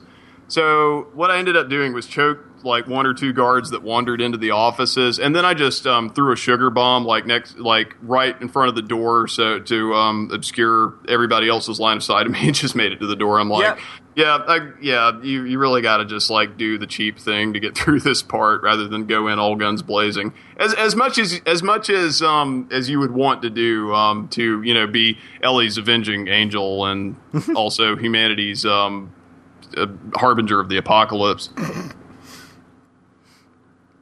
So yeah, it's just, it's kind of like, I think in terms of combat and level design, I think it's the most uninspired part of the game. Yeah. I didn't hate it, but it was just like, I got through it so quickly that I didn't really care. Yeah, I got through it pretty fast. Yeah, it's just, like I said, it gets kind of rote, but it's really the combat exists in that game as like a pacing and thematic mechanism for like spacing out the experience and enforcing a certain sense of drama into different situations. And even if it wasn't like too interesting on like a technical craft level, it served its purpose for me as leading up to that climactic moment. Right. So my experience there was that in that hallway full of zombies just before the lab section, I was like, oh, this is the end of the game. I'm going to use all my resources. Uh-oh. So I'm just using the flamethrower. I'm throwing nail bombs. And then I get to the part where you're fighting against soldiers now. I'm like, save them nail bombs, bro. Yeah. Oh, shit. So I actually really liked that part. I guess I was surprised to hear you guys say that kind of fell flat for you. Because it was like you talk about how you're not Joel, and this was the one moment for me where it's like, not only am I not him, like I flat out do not agree with what he's doing anymore, and just like, I'm killing the good guys now. Like, are we gonna have an argument? I sense an impending argument. Okay, you know what's funny though? How much the conclusion to Last of Us aligns with my just having watched Sailor Moon S. Oh, jeez. Do we have to do I'm going to go take a bathroom break. All right. We'll catch you folks later. We'll let John... I just want to point out the end of that story. You have the semi good sailor soldiers who argue that you have to kill the innocent girl in order to save the world from the space people, and Usagi literally gets in a fight with them afterwards because they say like, you may have saved the world, but you still almost fucked everybody over, and then they just beat each other up.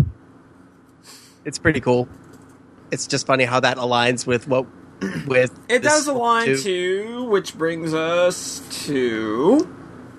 Oh, can I talk about the last hallway though? Sure, go ahead. So I had a hell of a time in that first room where the guys just are flooding out with assault rifles and shit, and it's just like, oh, I got this nice gun. Oh, I'm dead 3 seconds later. Shit. So that last hallway was fucking hell for me because it's this like Boner said, you can't go in guns blazing. So I did the same thing where I kind of lured a few guys into those side rooms, took them out stealthily, and then I went back to the start and just started shooting at the guys to distract them. How did you get back to the start? So then they thought I was over there, but then if you wait a minute, they'll be like, where'd he go? And then they start patrolling again. Mm-hmm. So I took out everybody in that section. And because I didn't know because it's the first time through the game, I don't know how much there is left, or if I'm going to have to I took out every guy too my first time through the game, but the second time I was just like, maybe I should use these useless ass sugar bombs and, create a fog of war, so to speak. So I actually... Oh, yeah, so I died with, 2 guys left. Oh, no. Maybe not my first time there, but I died with, 2 guys left, and I was just like, fuck, I have to do this all over again. Because it was I was, fist fighting the second to last guy, and then the other one just came up and shot me. I'm, swearing, God damn it! And let me just say, at that part of the game, the autosaves can really fuck you if you're really low on health, and you've probably run out of, med kits or crafting materials to make more med kits. I think I actually did hit an autosave with no life, and it boosted me back up. Okay. But so I'm on what ended up being my final run, where I've got literally one guy left. I'm at the door, and he's facing the other way. Oh wow! And just to fuck with it, I threw a brick at him and missed. And it landed directly in front of him. Oh, what was that? So he starts looking down at the floor. And so I pull out a gun and I shoot at him, and I still miss. And he didn't turn around, so I just took like 3 shots before finally hitting him.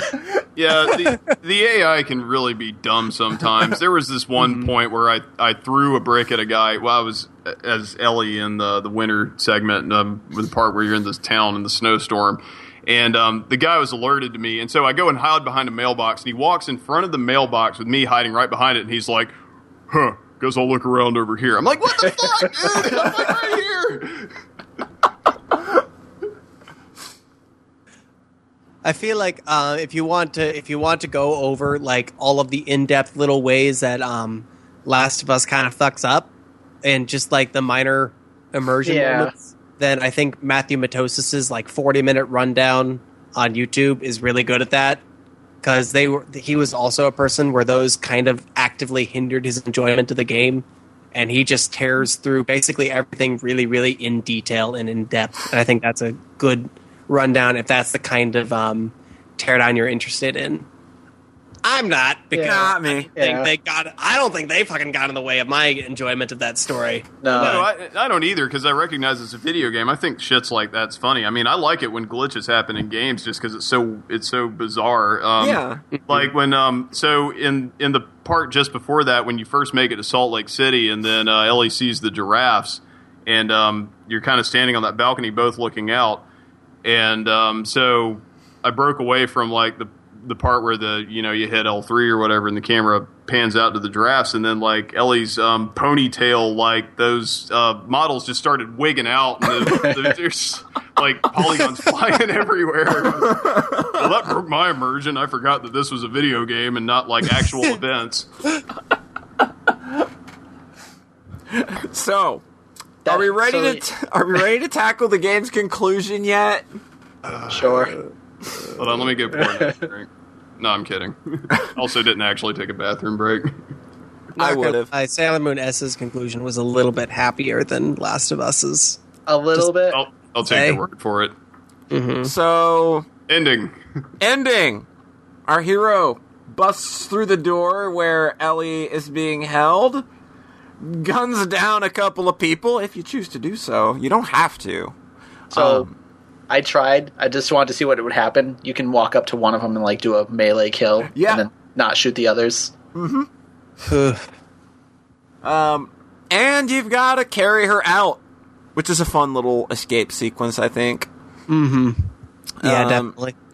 Toss her in a vehicle, and on your way out, you come face to face with Miss What's-Her-Tits again. Arlene. Yeah. I knew what her name was. I just wanted to call her Miss What's-Her-Tits. Right. Does she have massive tits? I don't really think wasn't so. paying I don't attention. think so. Okay. I just Does anyone in this game?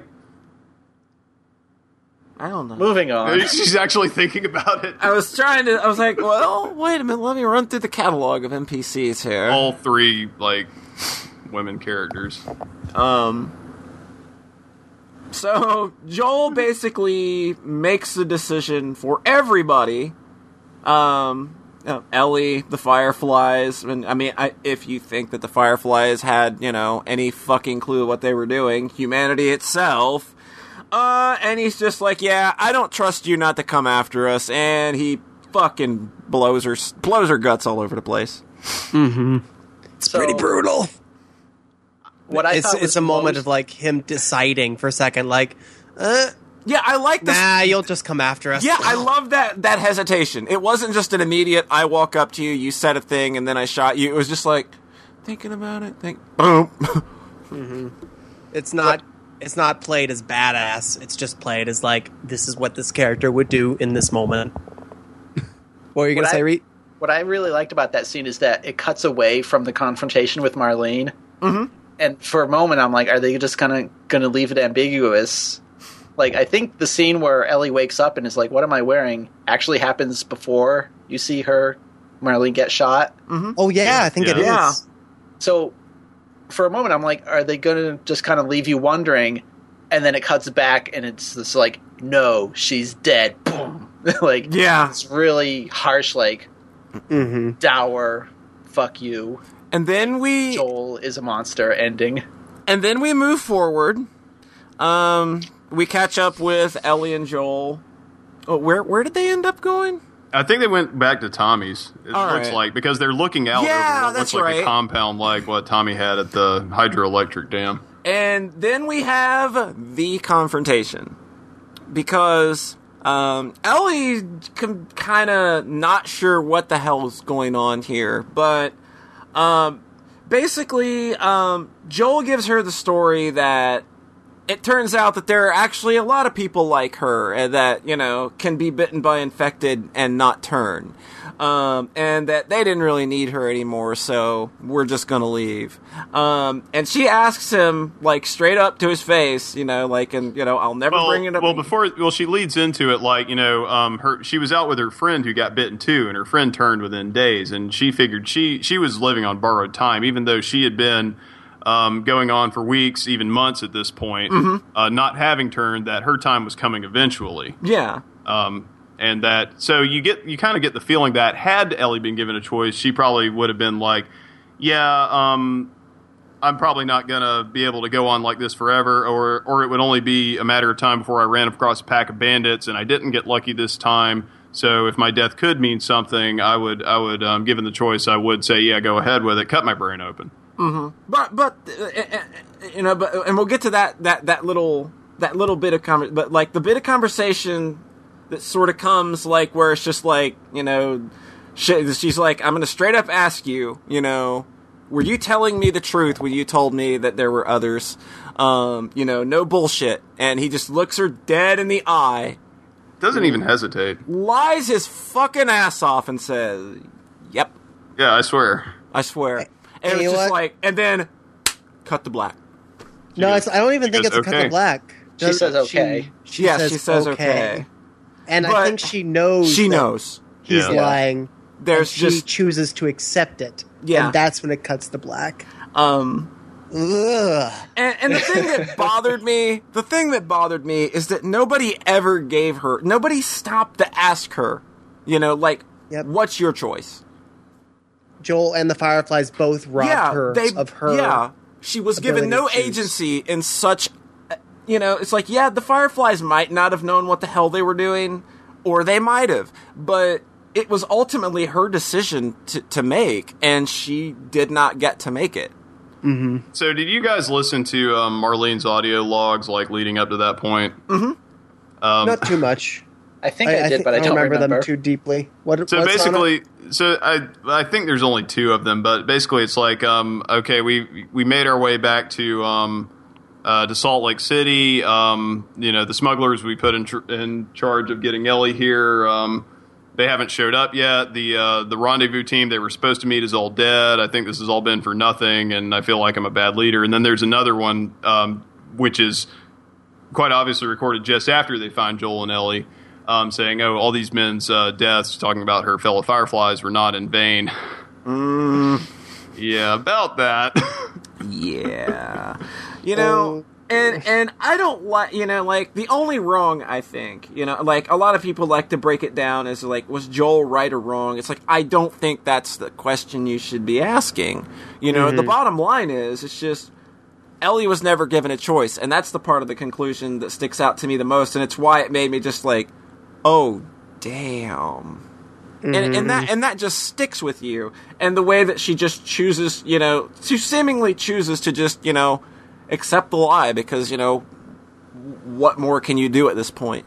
Mm-hmm. You accept the bad and move on. It's like an anti-character arc where at the very beginning his daughter dies, and so he keeps his distance from Ellie, and then he kind of takes her in as her surrogate daughter, and then he becomes so protective of of this new connection that he won't even give her the opportunity to do something that could break that connection. Mm-hmm. And it takes that loss at the end and causes him and twists that into how he can into this new kind of selfishness. It's really layered. So, like I was saying, like Joel reflects like on an individual level the breakdown of society from civilized society to survival at all costs. But I think it starts to twist itself because he's just been surviving for so long, like 20 years, and it starts to almost turn into I'm right at all costs. Whether it's survival or not, because his best chance for survival, and everybody's best chance for survival is any hope of them finding a cure. And if you have to sacrifice Ellie to do that, that's still the best chance for survival, putting aside for the moment whether the Fireflies knew what the fuck they were doing or not. But Joel's mentality at this point isn't survival, but it's I'm right. So he's right in protecting Ellie. He's right that she wasn't even given a choice. The Fireflies are wrong. Even if she was given a choice, would he still go along with it? Right. Because it takes me back to the winter scene where Ellie's seeing how fucked up David and his whole town are. And then, like, just before that, you see Joel torturing two guys to try to find out Ellie's location, and then he just, like, kills them outright, which is almost a great scene in its own right, but it's like, you kind of forget, like, how much of a bastard Joel is. You can kind of rationalize a lot of his behavior, just, like, through the course of, this is a game, and these guys are out to kill me, and I must kill them, but then when he gets the guy to mark on his map where Ellie is and then kills that guy, and then his buddy who's supposed to, also point out the same thing, and he's like, "No, you killed him. Fuck you, man. I'm not telling you anything." He's like, "Okay, I believe him." And then he just, like, bashes his skull in. Yeah. That's really fucked up. So up until that point, Joel's acting on his primal instinct of not just survival, because a rational human would have analyzed what would be best for survival. But Joel's just, at this point, trying to get what he wants, which is for Ellie to survive and them to, go about their merry way. Yeah. He can't suffer that same loss as the beginning again. He just refuses to do anything that could allow him to suffer that loss again. And see, what's so great about when Ellie confronts him with it, and then he just lies bold-faced to her, not even thinking about it. He's already like acted on his primal instinct, and now his higher functioning brain has to do these mental gymnastics to tell her this lie and to go along with this lie. And you can just play out in your head how this would break down from any possible scenario they could go on to, but. Just seeing him turn from a rational human being into a primal, just total, what is it, id? Just id at work in the form of a human being. It's just those last two lines just underscore that whole theme, and through it, that's been building up to that throughout the narrative. I think once you look back at. And I highly recommend giving it a second playthrough. It's like knowing what happens and seeing the little things that lead up to it that you may have missed the first time. It just makes it all that more impactful. Mm-hmm. I honestly knew the broad strokes of that ending from listening to the Bombcast and listening and watching an Aaron Signal video. So I kind of was able to see a lot of that stuff leading up to those moments in the throughout the game, and I think it actually kind of enriched it and enriched that perspective in some ways. It was interesting. Yeah. There's one scene right before the Firefly Lab where Ellie hands Joel a picture of Sarah, and he says something like, I guess it's true what they say, you can't run from your past. Yep. Yeah, so because before... so we sorry to... don't mean to interrupt, but we didn't really touch on the Tommy part. So he goes to meet his brother Tommy, who's running this hydroelectric dam, and he's trying to build his own little remnants of civilization. So he hands Joel the picture of Sarah first, and Joel's like, "Nah, you keep it. I don't want to see it." So he's like, "Okay, well, I'll hold on to it for you." So that's when Ellie gets possession of it, and then when she gives it to him later at Salt Lake City, that's when he kind of finally makes peace with it. Yeah, as you were saying. But in a way, it wasn't him making his peace. It was like him regressing to just never wanting to suffer that loss again. Mm-hmm. So, can I say my take on the ending? Go for it. Mm-hmm. I thought it was super interesting that you played as Ellie for that last walk. Oh Oh, yeah. So there's three kind of key scenes that I think all tie together. There's the intro where you're playing as Sarah, and your main kind of thought in that scene is, where's Daddy? Like, Daddy's going to protect me. Mm-hmm. And then there's the end of the winter chapter where you play as Ellie and you kill what's-his-face, asshole. And then Joel comes and, yay, everybody's happy. We're together again. Mm-hmm. And it's this really kind of one cathartic bonding moment between them.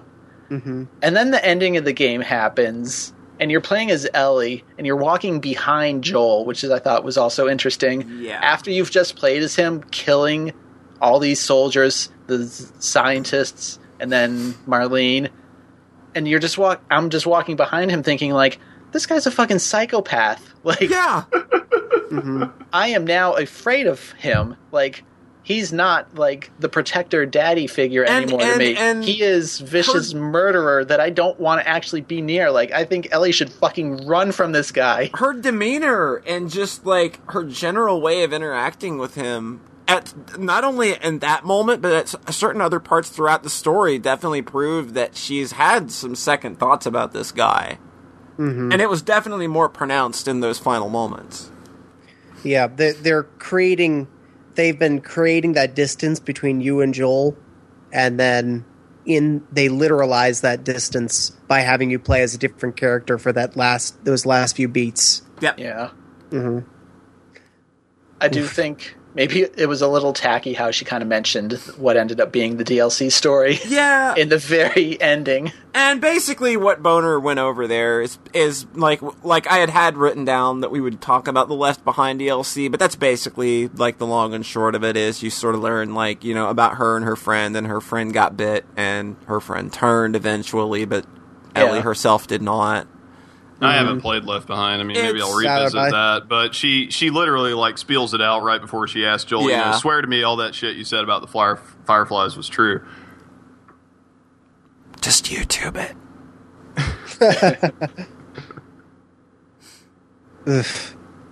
So yeah, that uncomfortableness with Joel kind of kept me awake that night, like, just thinking how fucking dark that was. Like, that's just the darkness, the way that those final lines played out, and the way Boner presented it. It's just like that is like, that shit lingered with me for days. It was just like, oh man, it just makes me feel dirty. And then all those sweet little bonding moments throughout the game, and it's like, you just like, I can't enjoy these anymore because of how horrible it ends up.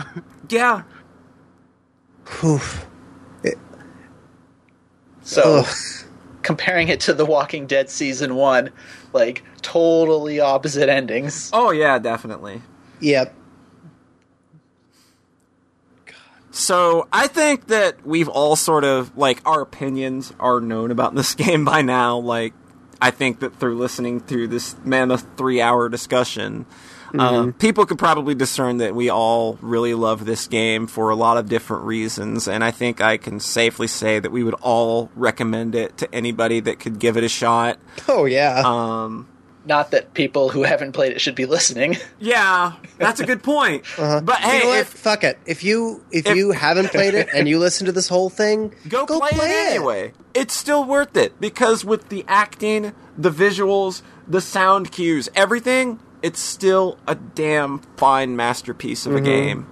I had most of it spoiled for me, and I still, like, it, in some ways, it only increased my enjoyment of the experience. I know, right? It's craziness. So after I finished my second playthrough of The Last of Us, I then fired up and played in its entirety Gone Home. Oh, wow. And that was a sweet little story, and and that was a story I had spoiled for me, but coming down from a story that is just the most, like, emotionally drags you through the dirt, as The Last of Us does. Just to give you a little glimpse into the roller coaster I went over through the weekend. It's you know what? It's a fine experience, I think. Yeah, I think that's a pretty great. You know, in Japan, they did a double billing when they released Grave of the Fireflies and My Neighbor Totoro in theaters. Oh my god! I don't know which order they were in. I would hope it was Graveyard of the Fireflies first. I, honest to God, hope so. I think it's funnier if it's the opposite. Oh, God. No, that's terrible, Rhett. You're a terrible human being. Not as terrible as Joel. Good point. So, I want to go ahead and start winding this down here. I think that we have talked this game to death. I think that we've all pretty much covered everything we'd like to. I agree.